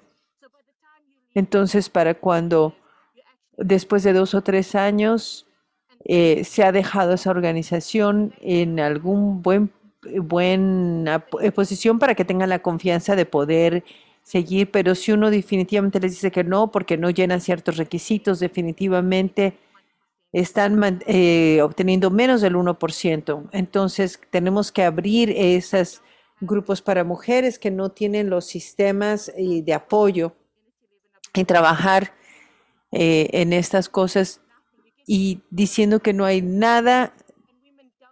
Y las mujeres no saben cómo manejar esos fondos porque quieren hacer el trabajo y no toman el dinero porque la responsabilidad de asegurarse de que los fondos no se estén auditando de una manera equivocada para que ayudar a esas organizaciones fortalezcan sus sistemas y que no sea un problema la financiación. Gracias. Creo que esa es una intervención muy importante y con toda seguridad a estos donadores les toca más de 80,000 administrar lo que están imponiendo en sus alianzas y los objetivos que están tratando de lograr con esos fondos. Entonces es a veces contraproductivo. Entonces, cuando se hace este análisis de poder, muchas gracias por hablar a nombre de eso. Tengo a Siham y tengo a Nolin que también quieren comentar. Siham, perdón si no lo pronuncié bien. Adelante, por favor, con sus comentarios. Siham. Sí, ¿me pueden escuchar? Sí, podemos escucharle. Hola, muchísimas gracias. Yo soy Siham Rashid de Palestina. Antes que nada, muchísimas gracias a ODI por esta impresionante seminario de sesiones. Honestamente, he sido parte de muchas diferentes plataformas de conocimiento, de aprendizaje, seminarios, lo que gusten. Y honestamente, esta es una de las mejores. Y creo que es porque esto es de donde entran las bases. Entonces, ODI le ha dado voz y la plataforma a aquellos que normalmente no se les da esa voz. Entonces, quiero agradecer a ODI por eso. Y hablamos también de cambios transformativos y cosas de ese tipo. Esta es una discusión bastante grande y como Samir Amin dijo también, la otra cuestión es que hablamos también acerca del centro y la periferia. Yo creo, en mi opinión, que no estamos apoyando a las activistas femeninas de organizaciones, CBOs. Eso está bien planeado porque ahí es de donde viene la transformación. Viene de estos grupos. La transformación significa cambiar las políticas gubernamentales, cambiar las leyes. Y esto viene del trabajo de la movilización popular. Y ahora, con estas organizaciones no lucrativas, es entre ellos y los donadores. No hay una comunicación directa con las bases, igual que globalmente los sindicatos se han estado desmantelando globalmente porque así lo han planeado muy bien, porque son también la voz de las personas, ya sea maestros o lo que sea. Es lo mismo, yo creo, que con estos movimientos. Creo que está muy bien planeado, es una cuestión estructural. Entonces, para mí, eso es, continúen apoyando los movimientos feministas. Si quieren, pueden hacerlo. Los activistas feministas y también informales, no todo tiene que hacerse a través de muy bien establecidos organizaciones no lucrativas que están hablando en la jerga que los donantes quieren escuchar. Tenemos que ser reales si realmente queremos cambiar. Gracias. Creo que es importante esos retos. Entonces, gracias por su amabilidad. Entonces, aquellos que tenemos el privilegio de tener una plataforma para algunas de estas cuestiones, tenemos que usar esas plataformas para darle voces a las voces que tradicionalmente se ignoran o no están bien representantes. Pensamos que eso era muy importante. Entonces, tengo a Nolin y a otras personas que quieren comentar también en persona. Muchas gracias por aquellos que indican que quieren hablar. Vamos a intentar de que toda esta gente pueda hablar. Me Disculpo por el panel, pero quiero maximizar el tiempo para aquellos que normalmente no pueden hablar. Entonces, Nolín, después Raquel, Sabrina, Rochelle y Nabo. Pero también voy a cerrar el micrófono. Entonces, traten de ser breve, por favor, para poder escuchar tantas voces como sea posible. Primero, Nolín, gracias. Muchas gracias brevemente a todos los panelistas. Este asunto de las diferencias entre los cómplices y los aliados, no nada más desde el punto de vista de lo que Mohamed habló, sino todos ustedes están hablando de una manera o de otra acerca de eso. Yo quería decir que cómo nosotros presionamos eso, no nada más lo animemos, sino que sea una expectativa. Si sabemos que el feminismo, el movimiento necesita ese apoyo, ¿cómo lo vamos a hacer más? Porque también es algo que tiene que ver con el gobierno y la ONU y todo eso, no nada más nosotros en solidaridad con estos movimientos sociales. Gracias, Nolín. Escuchamos eso muy bien. Raquel.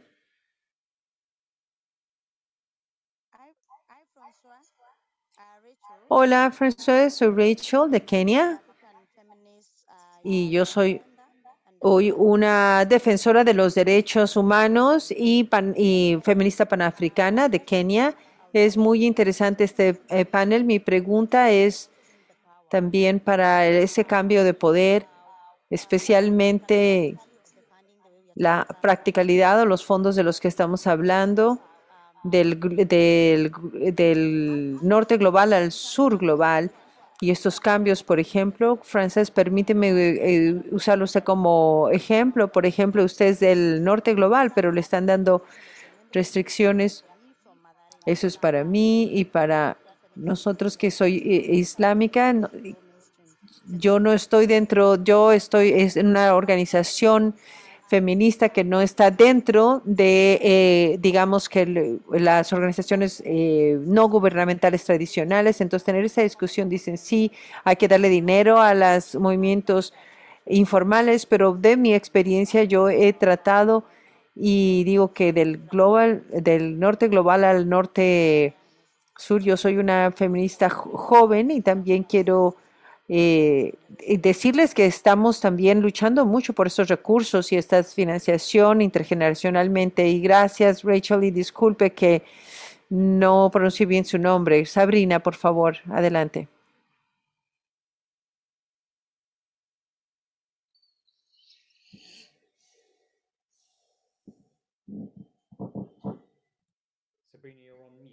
Sabrina, está apagado su micrófono. Perdón, muchísimas gracias a todos los panelistas por una maravillosa discusión. Yo estoy llamando de Zambia. Rápidamente quisiera preguntar cómo nos aseguramos de poder apoyar a todas las mujeres, especialmente con fondos y el tipo de construcción de movimiento, especialmente grupos de mujeres. Yo trabajo con mujeres encarceladas. Hicimos un estudio de 24 organizaciones, 24 países en 5 continentes y nos dimos cuenta que 71% de estos grupos no tienen fondos de lo que se identifican de fondos feministas. Quisiera escuchar ideas de cómo nos podemos asegurar de que los recursos estén repartidos en todos los grupos. Muchas gracias.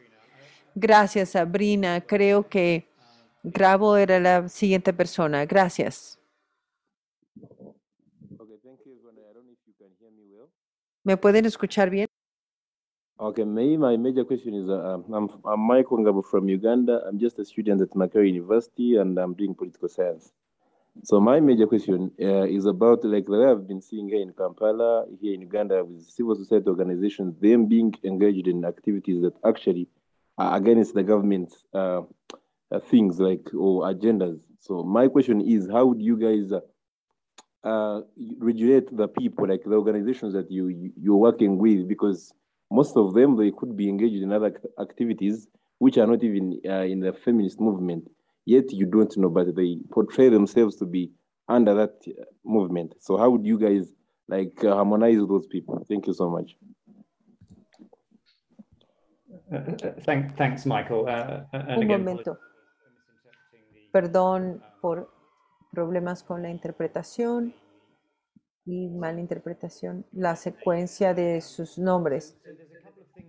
Hay un par de cuestiones que teníamos aquí en las preguntas y respuestas, particularmente acerca de las lecciones y el consejos que tenemos acerca de ejemplos de éxitos, de cómo han superado estos retos de los que estamos hablando.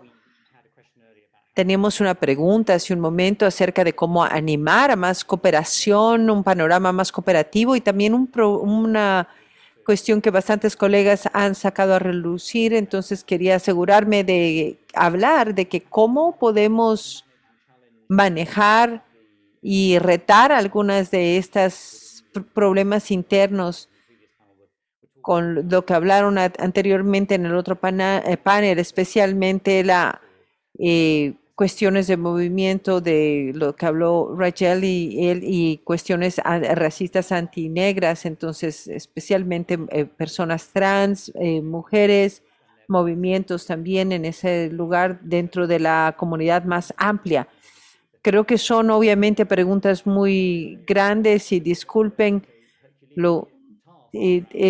tengo la tarea herculánea de con los aliados de los paneles y activistas que han tenido la amabilidad de ayudar a guiarnos a través de esto el día de hoy. Entonces, quiero preguntar a cada uno de ustedes si se pueden tomar unos minutos. No tienen que responder a todas las preguntas, no tendríamos tiempo, pero si hay algo en particular de esto que les gustaría apuntar, y creo que voy a preguntar que tratamos de avanzar la conversación de que si vamos a ponernos en acción, ¿qué es lo que deberíamos de, darle prioridad en lugar de, creo que a veces nos encontramos tan elocuentemente describiendo con detalle los problemas y los retos, pero en realidad, ¿cuáles son las soluciones?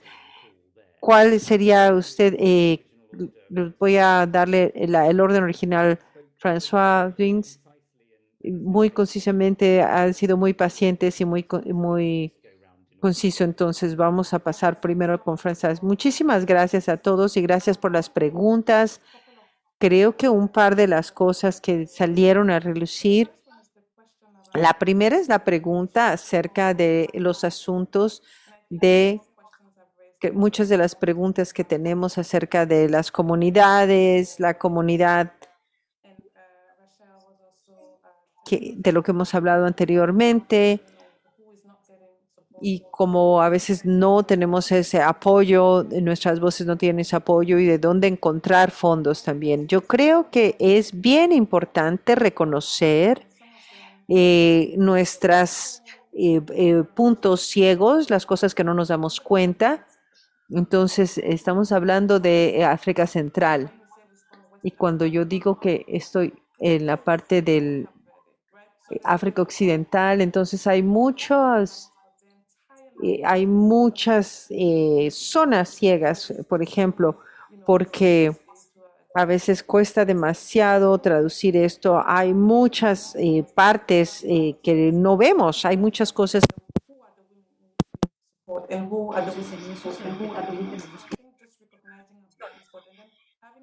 Reconocerlos y poder ver de qué forma estamos pasando por algo, algunas de estas organizaciones. So, David, you're asking about solutions. I think the solutions are with the movements. And I think making sure we listen, we co-create is very important. Estamos co-creando y tratando de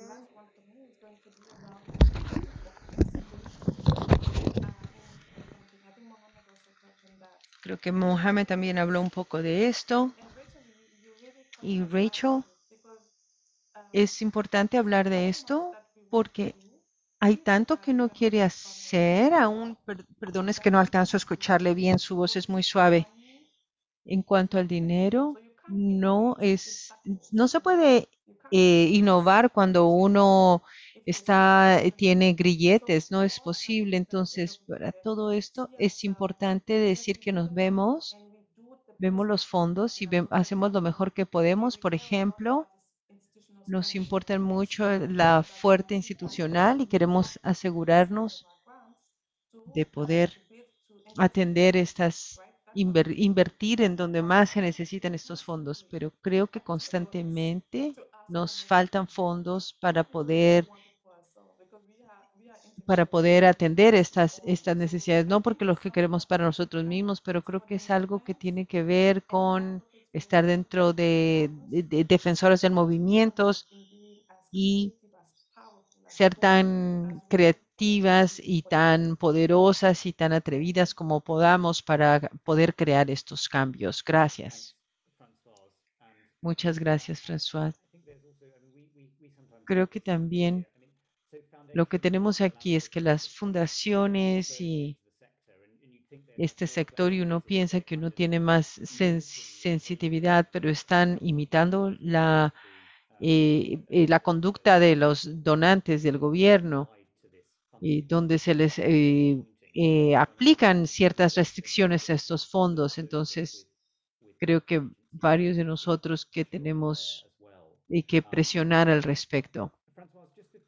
François, antes de continuar, una pregunta había acerca de cuáles son algunos de los factores que generan éxito en el recibo de fondos, especialmente para sostener grupos feministas. ¿Hay algo que le gustaría añadir a eso, a lo que ya se dijo? Sí, en cuanto a la flexibilidad, quiero asegurarme que tengan dentro de su equipo a alguien que venga de esto. Creo que es importante. Espero que no estoy anexa, no sé si estoy pronunciando bien su nombre, pero ya estaba hablando de esto muy fuerte. Entonces, hablando con jóvenes feministas, es mejor tener a una mujer joven que sepa cómo hablar con otras jóvenes, si vamos a estar hablando de esto.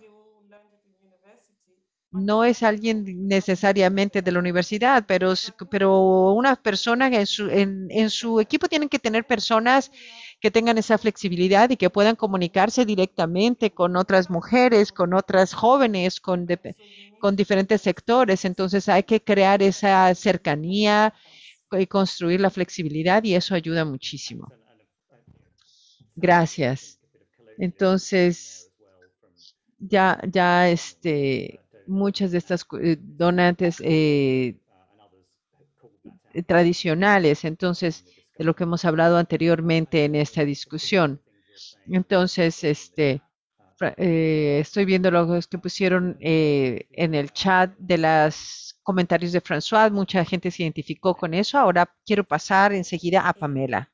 Bueno, sobre varias de las cosas que comentaron, quería hablar de manera general, más que referirme a cada pregunta en específico. Pienso que las formas de financiamiento para nosotras y nosotros acá tienen mucho que ver con nuestra estrategia, programa y principios políticos. Entonces, el cómo no se sale de ese marco que nos hemos dado, de esa hoja de ruta, ha atravesado toda la discusión de manera histórica en nuestro movimiento, en la coordinadora, sobre cómo financiarnos. Para nosotros es muy importante la definición de autonomía, entendiendo la autonomía como nuestra independencia basada en la deliberación democrática de cada una de las decisiones que tomamos, independiente de cuál sea esa decisión. Y así es como, por ejemplo, hemos decidido levantar huelgas generales feministas, en su momento decidimos ir a disputar la Convención Constitucional con una compañera desde los movimientos sociales, y la autonomía para nosotros también se refiere de temas como los poderes del Estado, de los grandes grupos empresariales, de la Iglesia, de todo aquel que promueve o sustenta principios y políticas que agreden y profundizan la precarización de la vida. Entonces, incluso entrar a la convención implicó un gran debate, porque en algún momento íbamos a recibir fondos producto de los votos, y esos serían fondos provenientes de la institucionalidad. Y en el sentido de que nosotros lo que nos hizo tomar esa decisión fue pensar que ese era un lugar distinto, que no es la institucionalidad previa, y es el lugar donde se está forjando la institucionalidad que vamos a tener en el futuro. Y para poder nosotras erradicar muchas de las precariedades, no nos basta solo fondos específicos hacia una determinada realidad, sino que necesitamos cambiar bases estructurales. Nosotras hoy día estamos luchando por que hay una socialización radical de la vida. Hoy día, por ejemplo, votamos los derechos reproductivos y sexuales y esperamos que la interrupción voluntaria del embarazo quede dentro de ello. Pero también estamos votando cómo va a ser el Congreso, cómo van a ser las distintas instituciones que hoy día también son responsables de que las personas tengan menos financiamiento para sus propias vidas. Entonces, en función de eso, los espacios más tipo organizaciones no gubernamentales con las cuales hemos podido tener cooperación en un marco de éxito, como lo planteaban, pero yo diría cooperación en términos de poder desarrollar una construcción conjunta y una reflexión política conjunta, han sido fundaciones feministas. Una ha sido acá Fondo Alquimia, que es a través de fondos concursables que postulamos año a año, financiamos los encuentros plurinacionales de mujeres y disidencias que luchan, que son aquellos a través de los cuales a través de eso obtenemos una base estructural de fondos. Hemos trabajado también con Fundación Rosa Luxemburgo, sobre todo para divulgar a través de libros y seminarios, temas que hoy día nosotros requerimos profundizar. Y muchos de ellos tienen que ver con aquellas cosas que atraviesan la crisis política y social del país y lo que se debate en la Convención Constitucional. Y también cooperativamente. Y la cooperación entendiéndola como, por ejemplo, si hacemos un encuentro, invitamos a las compañeras y compañeros que producen bajo nuestros principios productos y bienes que nosotras vamos a necesitar. Indudablemente jamás vamos a poder abarcar y dar solución financiera a todas las precariedades que nos atraviesan, porque tampoco esa es la razón por la cual nos originamos.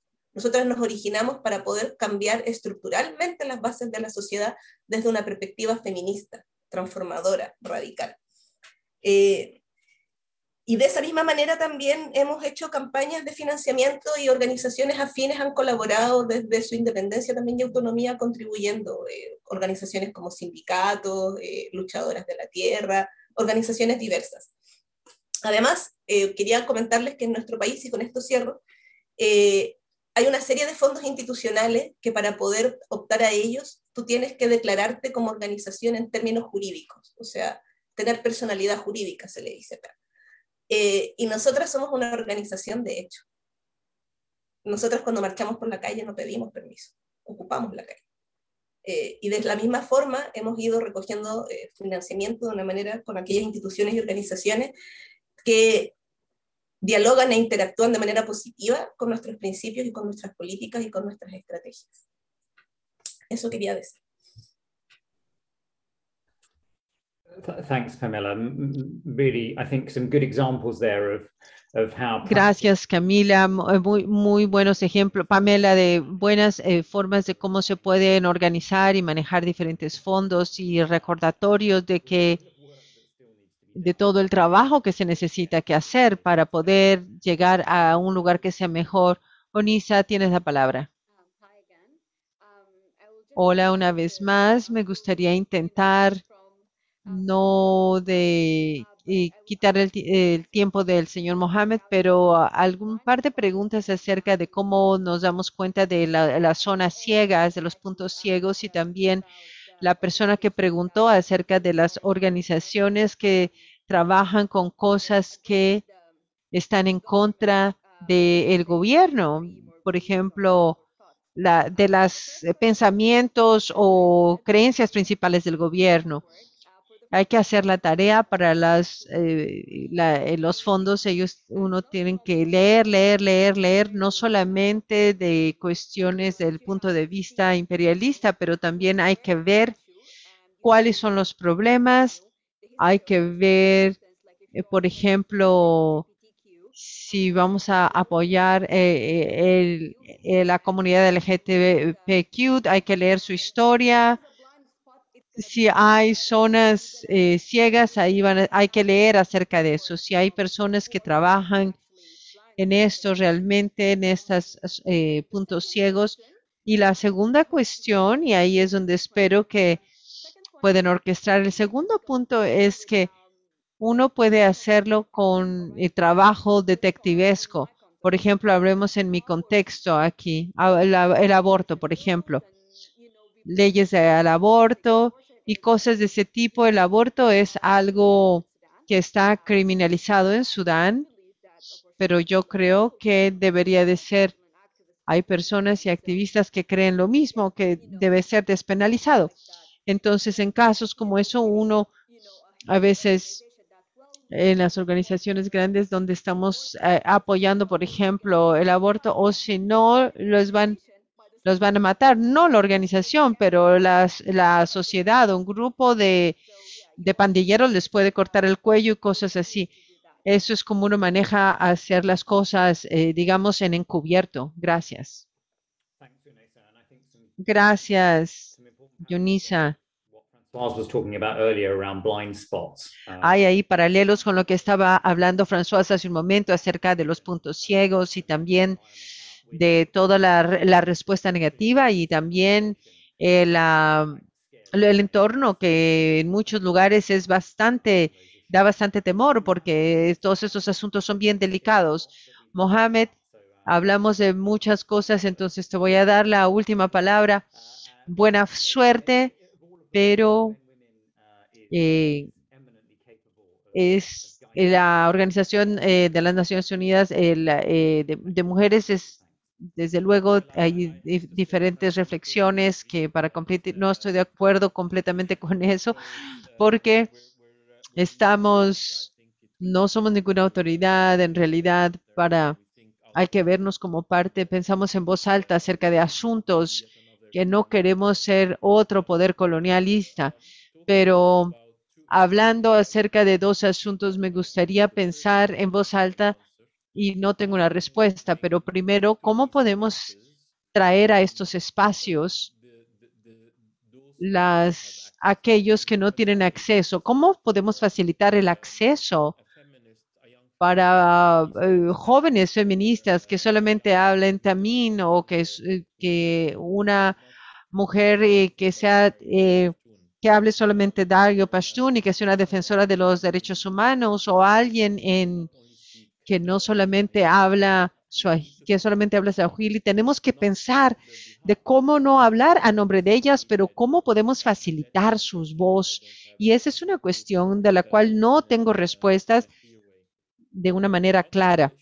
Y las otras cuestiones que tienen que ver con la pregunta de cómo podemos avanzar definitivamente a través de asociaciones, tenemos que expandir nuestra base de socios de una manera responsable, tenemos que participar, tenemos que asegurarnos de no repetir los retos que tuvimos anteriormente, donde nuevos socios entran con condiciones bajo sus propios términos simplemente porque tenían los fondos. Eso es todo de mi parte. Muchas gracias, Mohamed. Voy a ponerte un poquito aquí en la mira. No te preocupes si no hay una respuesta inmediata, pero ¿qué podemos esperar de la comisión de esto para el próximo mes, por ejemplo?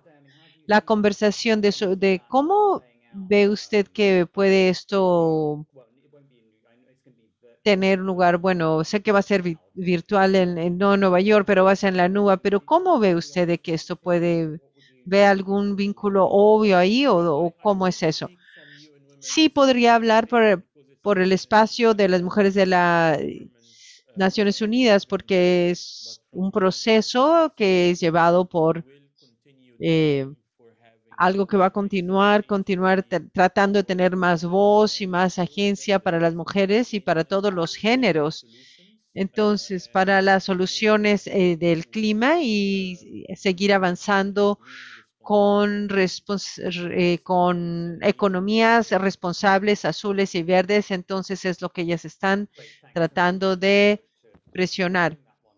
Muchas gracias. Perdón que le haya yo salido con eso, pero yo creo que las Naciones Unidas tienen lo que tenemos en este momento, entonces tenemos que organizarnos y canalizar nuestras energías en el espacio para poder ser positivos, tener fuerzas progresivas y positivas en el mundo, y por eso dirijo parte de esto de esa forma.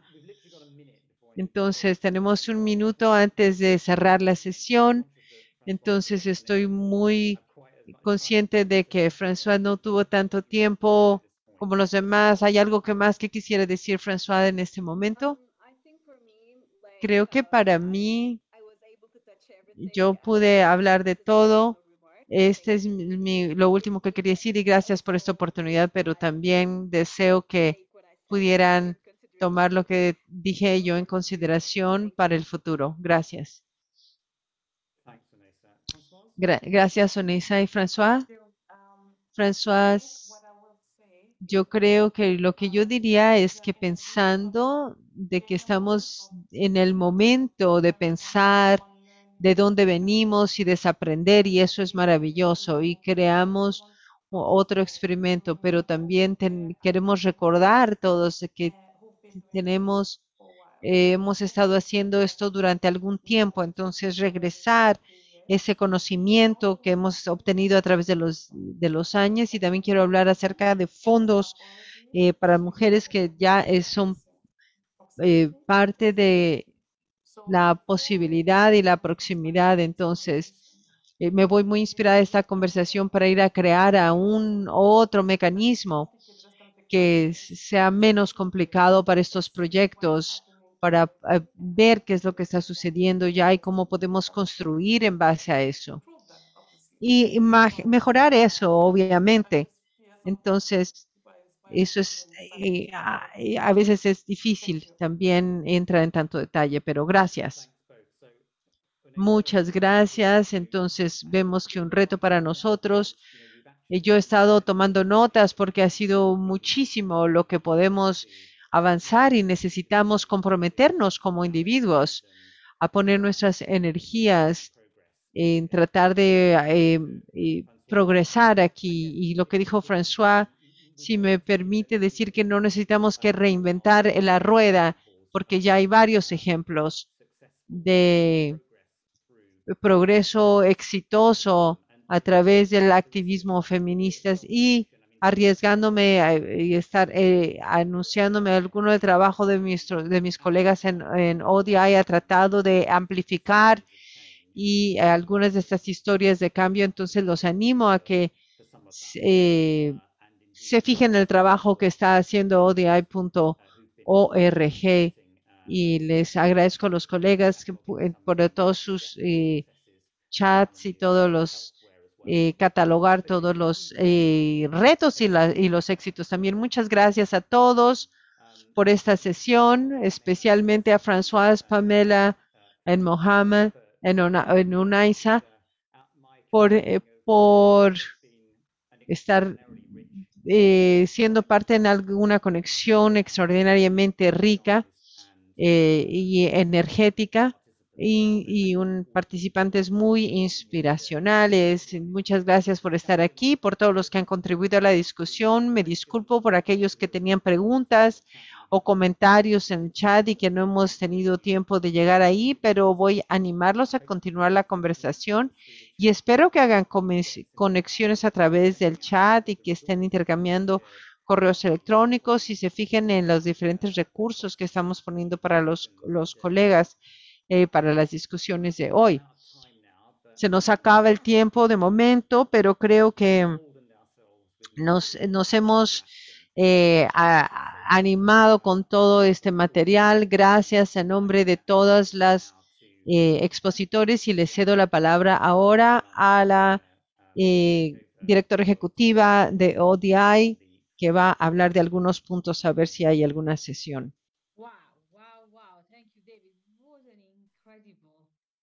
Set of conversations we've had in these past 4 hours.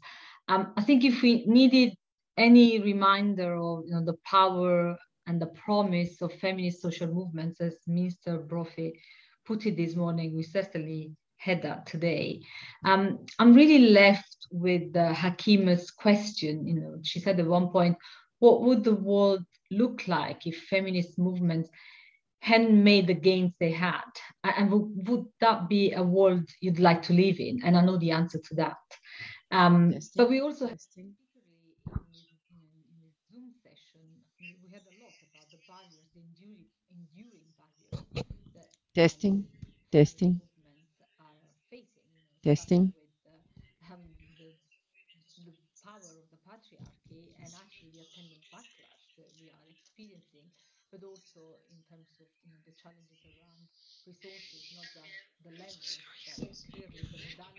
We heard a lot how the modalities we currently have break movements, generate competitions, actually create elite captures within feminist movements themselves. No And te there are oigo. obviously already, we're just hearing from Francois, De lo que acabamos de escuchar de François, las cosas que podemos construir, las soluciones que podemos encontrar. Entonces, hay mucho trabajo que hacer todavía. Esperemos que la conversación que podemos continuar, apoyarnos. La conversación de hoy no hubiera sido posible sin el apoyo de Adishei, y creo que Adishei merece una felicitación por ayudar a nombrar estas conversaciones y que sean conversaciones genuinas y enraizadas. Esto es muy lúcido porque los movimientos populares, porque no son realmente, no llegan a estas plataformas normalmente. Entonces, sin eso me gustaría ceder antes a Ali Shade para que haga los últimos comentarios de clausura. Sí, muchas gracias, Sari. Muchas gracias personalmente, Sara, y a todo el trabajo que has hecho para facilitar lo que encontré, y espero que todos los demás también, que ha sido algo fantástico y una discusión apasionada y hablando de asuntos muy urgentes que todo el mundo está para todos los que están en la llamada, les debamos un agradecimiento enorme por organizar esto y también a cada uno de los presentadores, los panelistas y los participantes también. Los panelistas y los participantes para todo su participación en este evento muy importante. And thank you too for your partnership, Sarah. Y gracias también, Sara, por aliarse con aquellos que nos permiten traer esta conversación, y me llamó mucho la atención lo que dijo la gente y las preguntas, los retos y también las soluciones. Es como regresar y escuchar a mi mamá y a mis hermanas cuando yo era jovencito, que estaban hablando acerca de los retos que ellas tenían con el marco de poder donde emergieron ellos como una joven madre, por ejemplo, y mis hermanas, donde ellos tenían todos estos retos. Y me llama la atención la fragilidad del cambio. El país donde yo soy ahora adulto es muy diferente a donde yo crecí. Ha mejorado mucho para las mujeres, pero no es suficiente. Me sorprende la fragilidad del cambio. Hay que proteger lo que hemos logrado y hay que continuar avanzando. Y como cuando tratamos de interpretar las estructuras de poder, cuáles son, ya sean coloniales o poscoloniales, patriarcales, ya sea que sean, el LIP lo capturó de muchas formas, de cómo funcionan las donaciones. Tenemos antes que nada cuestionarnos y de dónde venimos y cuáles son nuestros sesgos, cuáles son las barreras sistémicas y políticas que estamos imponiendo en esta discusión. Si somos parte del cambio o parte de la resistencia. Como donantes es una buena pregunta, hay que hacernos esa pregunta siempre.